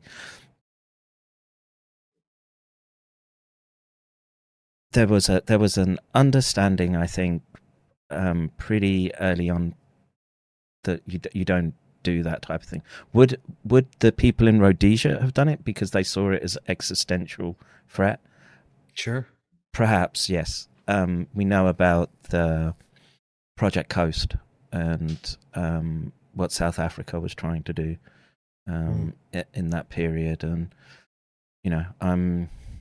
Well, so the reason behind the question is, I'm in talks to direct a film about the Rhodesian War, the Bush War, which was 1966 or whatever to 1980. And I stumbled across this anthrax background history, and I was like, whoa, shit. But it, to a greater extent, it made me think about the benefits of an advanced society that is a minority coming into an area and educating the indigenous majority. What real benefit does that provide the minority other than inevitable destruction? And I don't mean that as like a, that's what you should like, but like, yeah, we should still be over there with the whip hand over them. Well, like Rhodesia didn't have apartheid. Their army was 70% black, 30% white, all volunteer. So I mean, it was a very safe and stable country, and it drew people, refugees from other countries, to its safety. So I mean, there was a society created by. Oh shit! Hang on a second, my headphone just died. It's okay. But I can just. I can hear you. But it was this society that was pretty stable, and for lack of a better way, it was pretty good. Except especially once the black people got educated, they realized how unfair it was. They learned like, oh, I'm not going to get a job at the bank because I'm not white, and it became more and more complex as a society because of that disparity, right? So my question when I asked that is like, was it really whose best interest was it in to take a person out of his tribal society that was a culmination of his society, right? Like that's what they were. The chief made the decisions. Would it have been better to just allow those two things to exist separately, but just don't let them kill each other? But at the same time, you're going to have the minority displacing the majority so they can build roads and buildings and churches and hospitals and whatever else. I don't know. So anyway, I mean, the best example you have right now is what's happening in Niger. Where Gates, by the way, is pouring like $1 billion into. Bill Gates? Not anymore. Oh, but he did. He did? Okay. Yeah. I went through all of the Gates donations this week in history, and he's given out about $82 billion. And at least 300 million, like a couple of different things in Niger. But what's happened in Niger? Oh, they've basically had a coup d'etat, and the issue has been that much of the northwest of Africa, the African continent, are ex-French and Belgian colonies, and those snooty French were able to ignore things like the previous Zog War in the Middle East because they were energy independent with respect to oil, and but they were getting much of their nuclear fuel from Niger and those regions, and they're gearing up to basically go to war in that region again. Great. That works out great for everybody. I don't know what that looks like, dude. I don't. I was just curious, because Rhodesia was one of two countries that declared independence from the United Kingdom, but yet they were very much tied to Britain until things kind of went south. Mugabe. Yeah, I mean, and then and that's the other side of this story, right? Like, how many people aside from the children of his wives are going to be like, yeah, things sure did work out great for us. And then now you have the South Africa farmers kill the Boers, kill the farmers thing going on. There's problems down there, and I, when I think about doing a documentary series, it's like, well, or a documentary film on this kind of subject that's not really my wheelhouse, but I'm thinking about nation building, right? That you look back at a disaster and you think, well, how could it have been fixed? And I can understand the perspective that time is what was needed to go from A to Z. Because as soon as it hit Z, right, Mugabe takes over, and there were mass killings and things like this going on. And corruption, inflation, and everything just fell apart when it in theory should have gone the other direction. But also you had communists there. So they were surrounded and basically attacked by North Koreans, Chinese, and Russians, who were, I guess, almost treating it like a Vietnam. They were training troops, honing battle skills and whatever else. But the Rhodesian army was badass, apparently. But what the anthrax? You see them all running around in their shorts, and I love, So some of the guys that I'm working with were former Rhodesian armies, and it's we've discussed the shorts. I mean the unnatural repellent of gravity. I couldn't wear one of those ever. Like I don't know. Like I think they were naked a lot. But I don't know. My idea of Africa is just you need to be covered up because you're just going to get stung or bitten by something. Right. And instead you've got these dudes running around Magnum PI shorts. Right. Which every other step is going to be a ball sack experience. like every you're like, whoa, you just expect one to fall out at some point. I don't know. Right. I don't know how that's feasible. We'll have to ask Nick how that Well, works. I would again a lot of that was based on, how should we say, the British upper classes, and no doubt there was some degenerate officer type who just thought that those shorts looked fantastic. I told the producers that we need to market these shorts with the film, right? Because it's just wow. But to my point before we'll get out of here, but the interesting concept behind whether or not it's even true, just that's what I need to explore and find out. The idea that Rhodesia would use anthrax in poisoned food supplies that they knew would get stolen or something like that, and then brought back to a village and eaten by the bad guys. It's interesting to me. It's what happens when a country is in its last throes, right? Yeah, it's a weapon of last resort. Yeah, existential threat. And did the deep state of the United States feel an existential threat when Donald Trump came on board? That's a tough one, actually, because Britain is so... There's a small... Brexit is putting... I mean, that kind of put the EU in an existential threat, right? To a degree. And much of the move towards Brexit... hindsight being 2020 now... Brexit, I think, was part of the positioning for this war that you're seeing on the continent right now. And I think that they're ready for it to expand across the European continent. And Britain... You mean more sovereignty or more EU?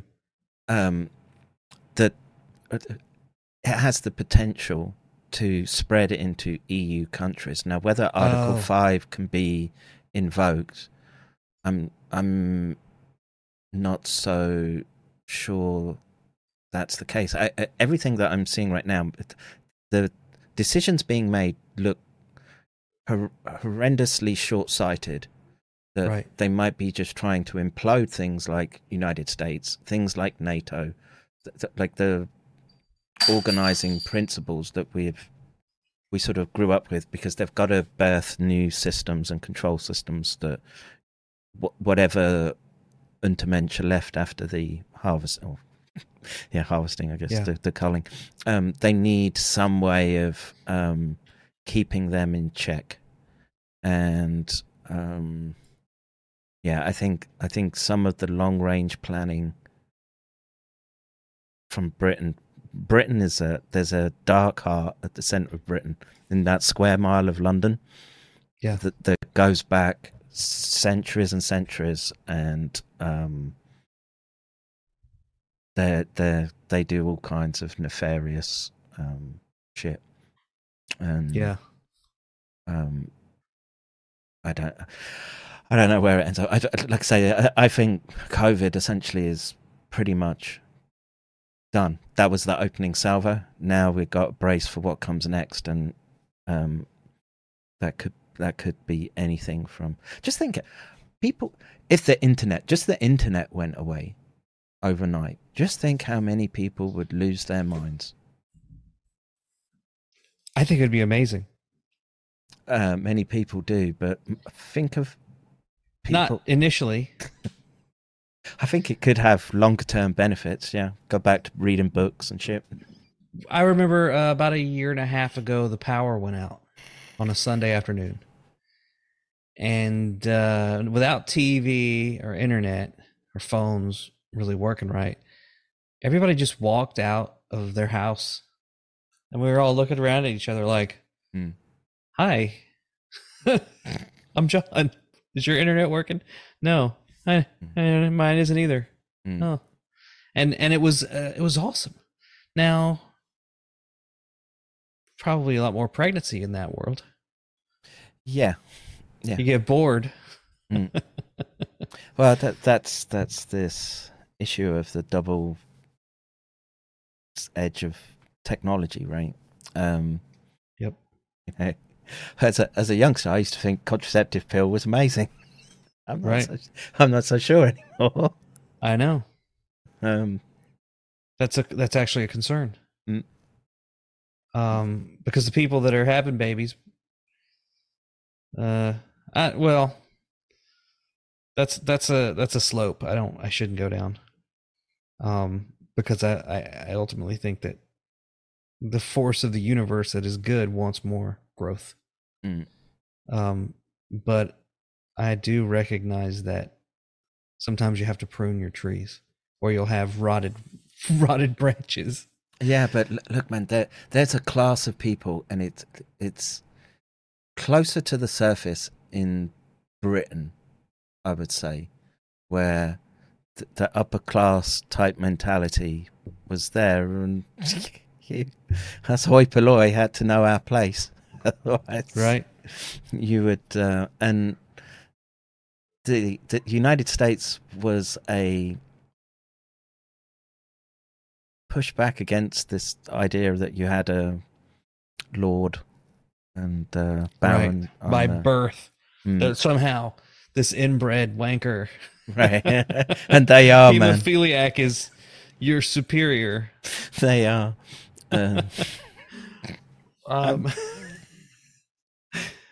Hide the sharp things. The Lord's here. It's not so much that. You know what they become? Degenerates, dude. Yeah. They become degenerates. That's the thing. And, well, I think you're bored. You're wealthy. People do what you want. You have no motivation because you're born into the apex. Yeah. Who was it? Was it you that was telling me about this with moneyed families? They were doing studies on which families managed to keep their wealth. Maybe it wasn't me. Someone else, but I need to learn that. Yeah, and I'm trying to remember what basically the key was that they just inbred is across generations. Those are the ones that managed to keep wealth and power, inbreeding, and it all comes down to those endogenous retroviruses and the right. Well, on that note, yeah, I'll let you go, dude. Man, that was good stuff. And you guys follow me on Twitter or don't.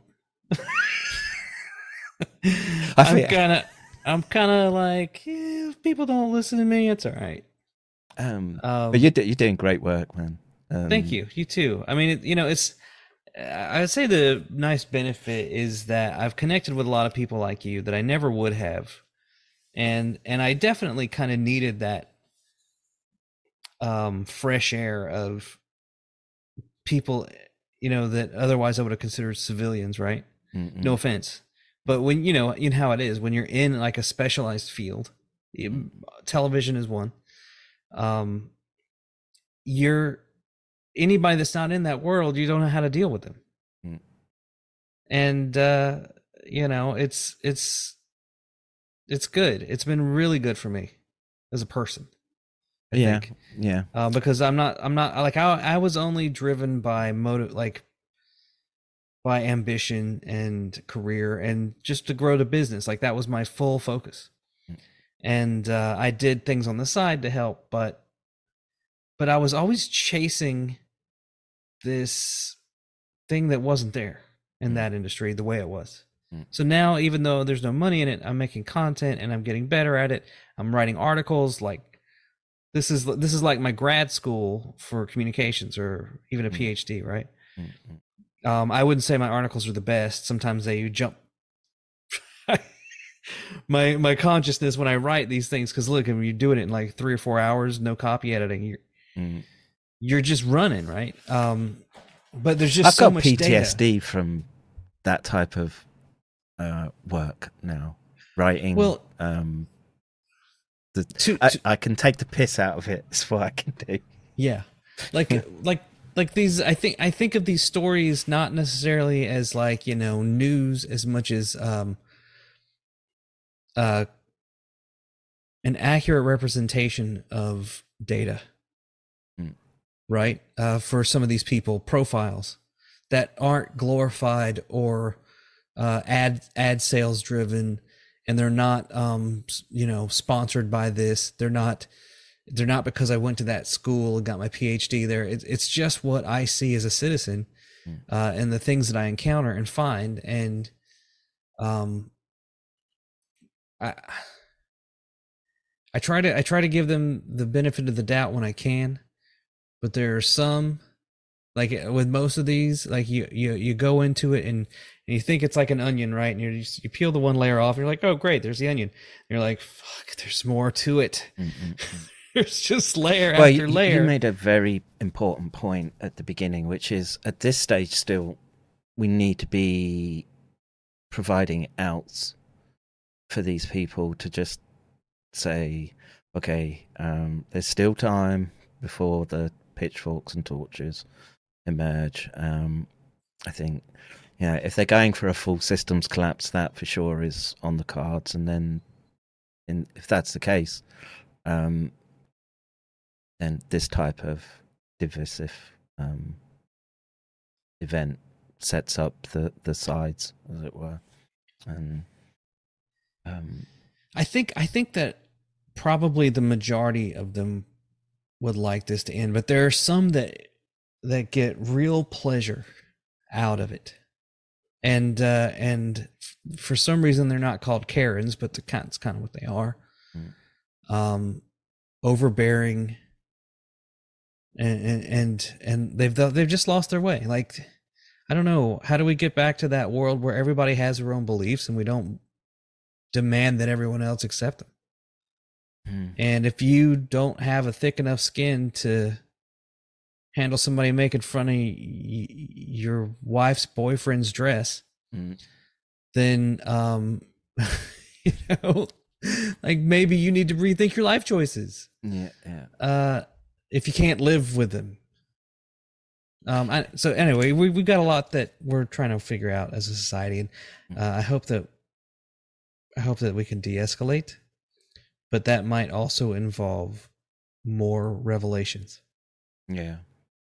And dude, there's some shit that we've seen in some of these rooms that are bad, real bad. And, I know there was one list where I'm the leader with respect to they were keeping lists of who they'd taken, the accounts they'd taken down, and I'm in there right at the top by a long margin. Oh, they just wanted to get you shut down? Yeah, anything. But I would be such an obnoxious dick online. Well, it happens. I would get into fights at first, and then I realized that there's no point. Well, at least for me. Look, I see a broader picture here, which is we're in an environment where if we thought there were rules, there are no rules anymore, because we had a thing about... Okay, we go to war and everything, but we try to leave the kids alone, right? We and we blew past that, and they're using the same neurolinguistic, I hate that term, but the same brainwashing techniques as all these other subjects, and it's all part of a larger culture war, I guess. And you either stand up and get counted in it, or get subsumed by it. And in this instance, again, we should stop. But stay away from the Zog Wars, people. That's what I would say. Stay away from them, and you will. You might get a lineage out of this. Hopefully. Yeah. Awesome. Thanks, Kevin, man. Good to see you again. Yeah, and you did. It's always a pleasure, man. You too, buddy. Good night, everybody. All right. Take it easy, bro. Boom. There we go. Wow. What a picture. What a Chad. What can I say? I have to say, very Always enjoy those streams. Let me do a quick look through the chat and do this.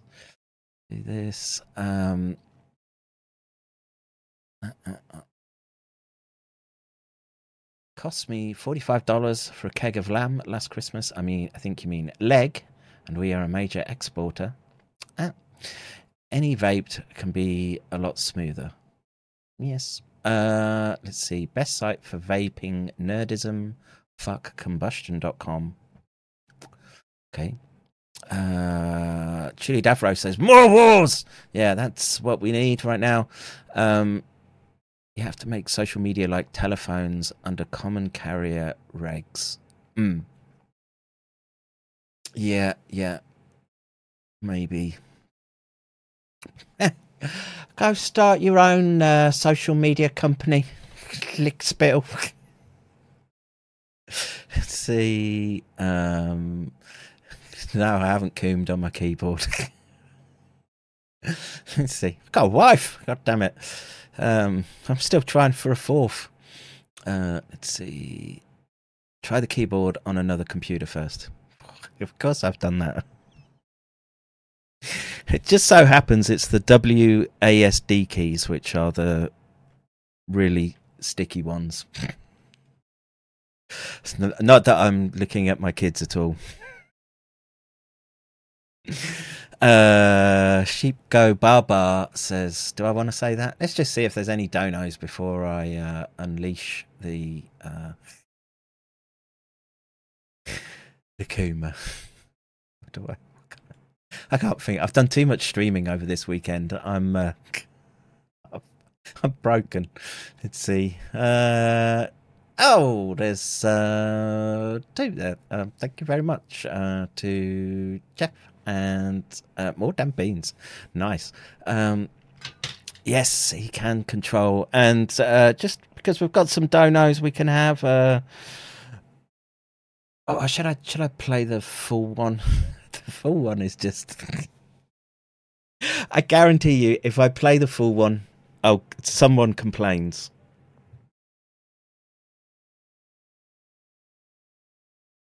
It's Sunday. I'm diving onto me porn throne, and let's see if I can find it though. Why couldn't I find it last time? What was the issue? Just for people supporting stream this week, we can go the full Kuma. Give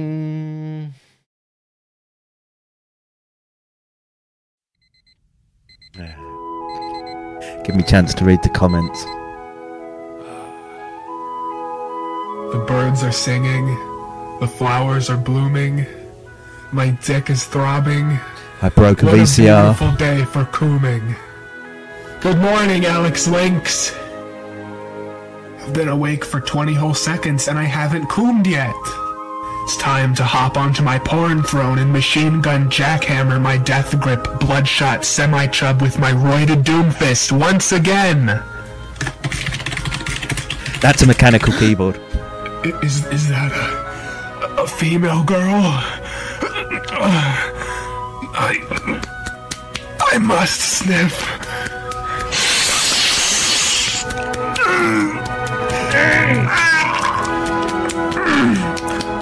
Oh God!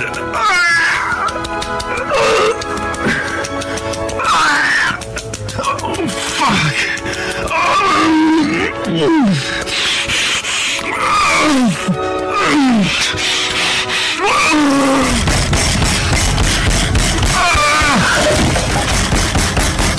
I'm cooming.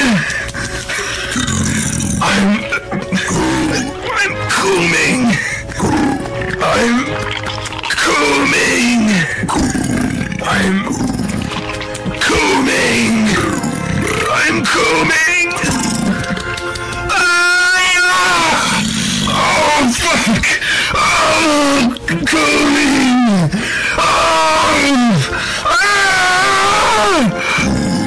No! Oh fuck! It's everywhere.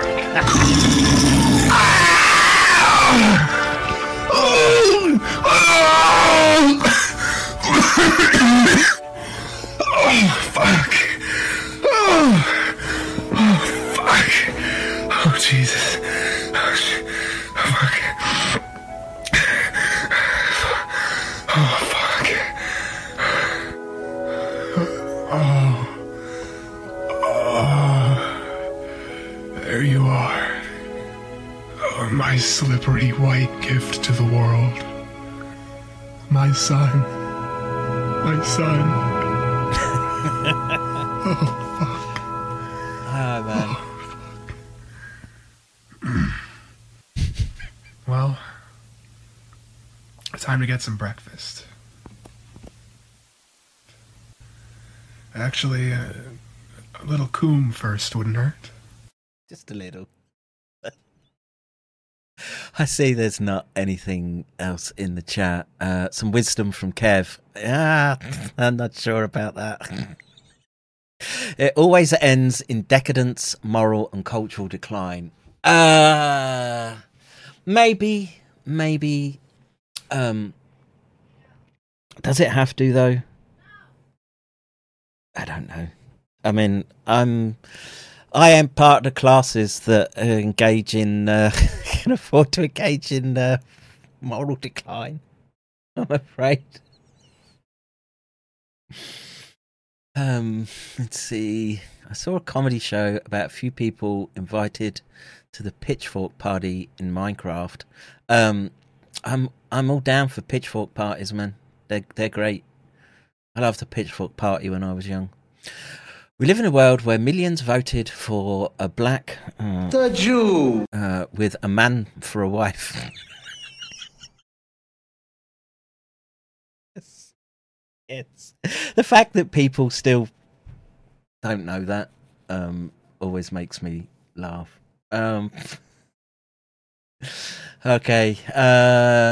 Thanks for stream. Back to work. Yes. All right. That's me. Thank you for watching, everyone, and we'll be back. What's on the doc's desk for next week that we have to look at?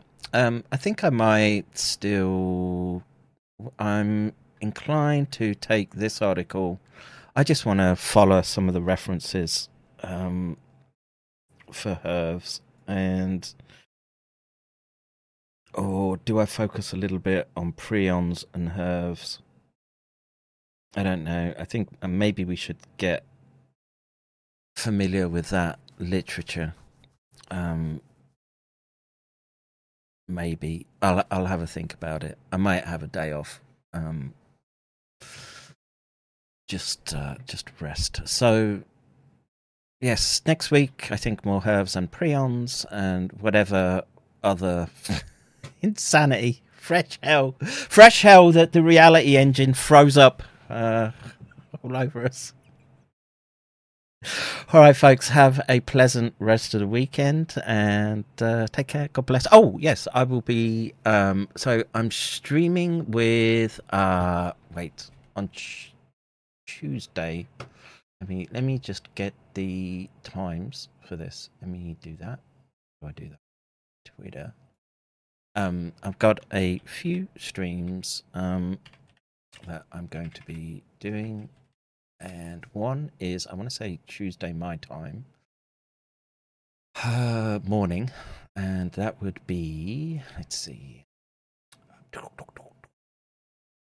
the missing link, 25th EST, 8 p.m., 9 a.m. for me Tuesday, and I'm going to be speaking with Adam Green on the 27th for him, so 28th for me, and I guess we'll delve into the K26R data. All right, I'm out of here. Take care. God bless. Oh, what's wrong with my stream? Bro, you don't know how angry I am. I was just leaving for fucking work. You do not understand how fucking pissed off. After reading that little line, I will be arrested for not taking a fucking vaccine. Fuck these cappers! I will fucking kill each fucking capper. I swear. This is not a fucking joke anymore. This is fucking dead serious.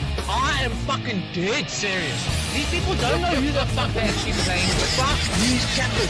No fucking vaccine or mRNA will ever flow through my fucking blood. Never! I will fucking die fucking fighting for my fucking beliefs and my fucking forefathers and my fucking lineage. Fuck these motherfuckers! all that I like this guy. So 1045,000 turned in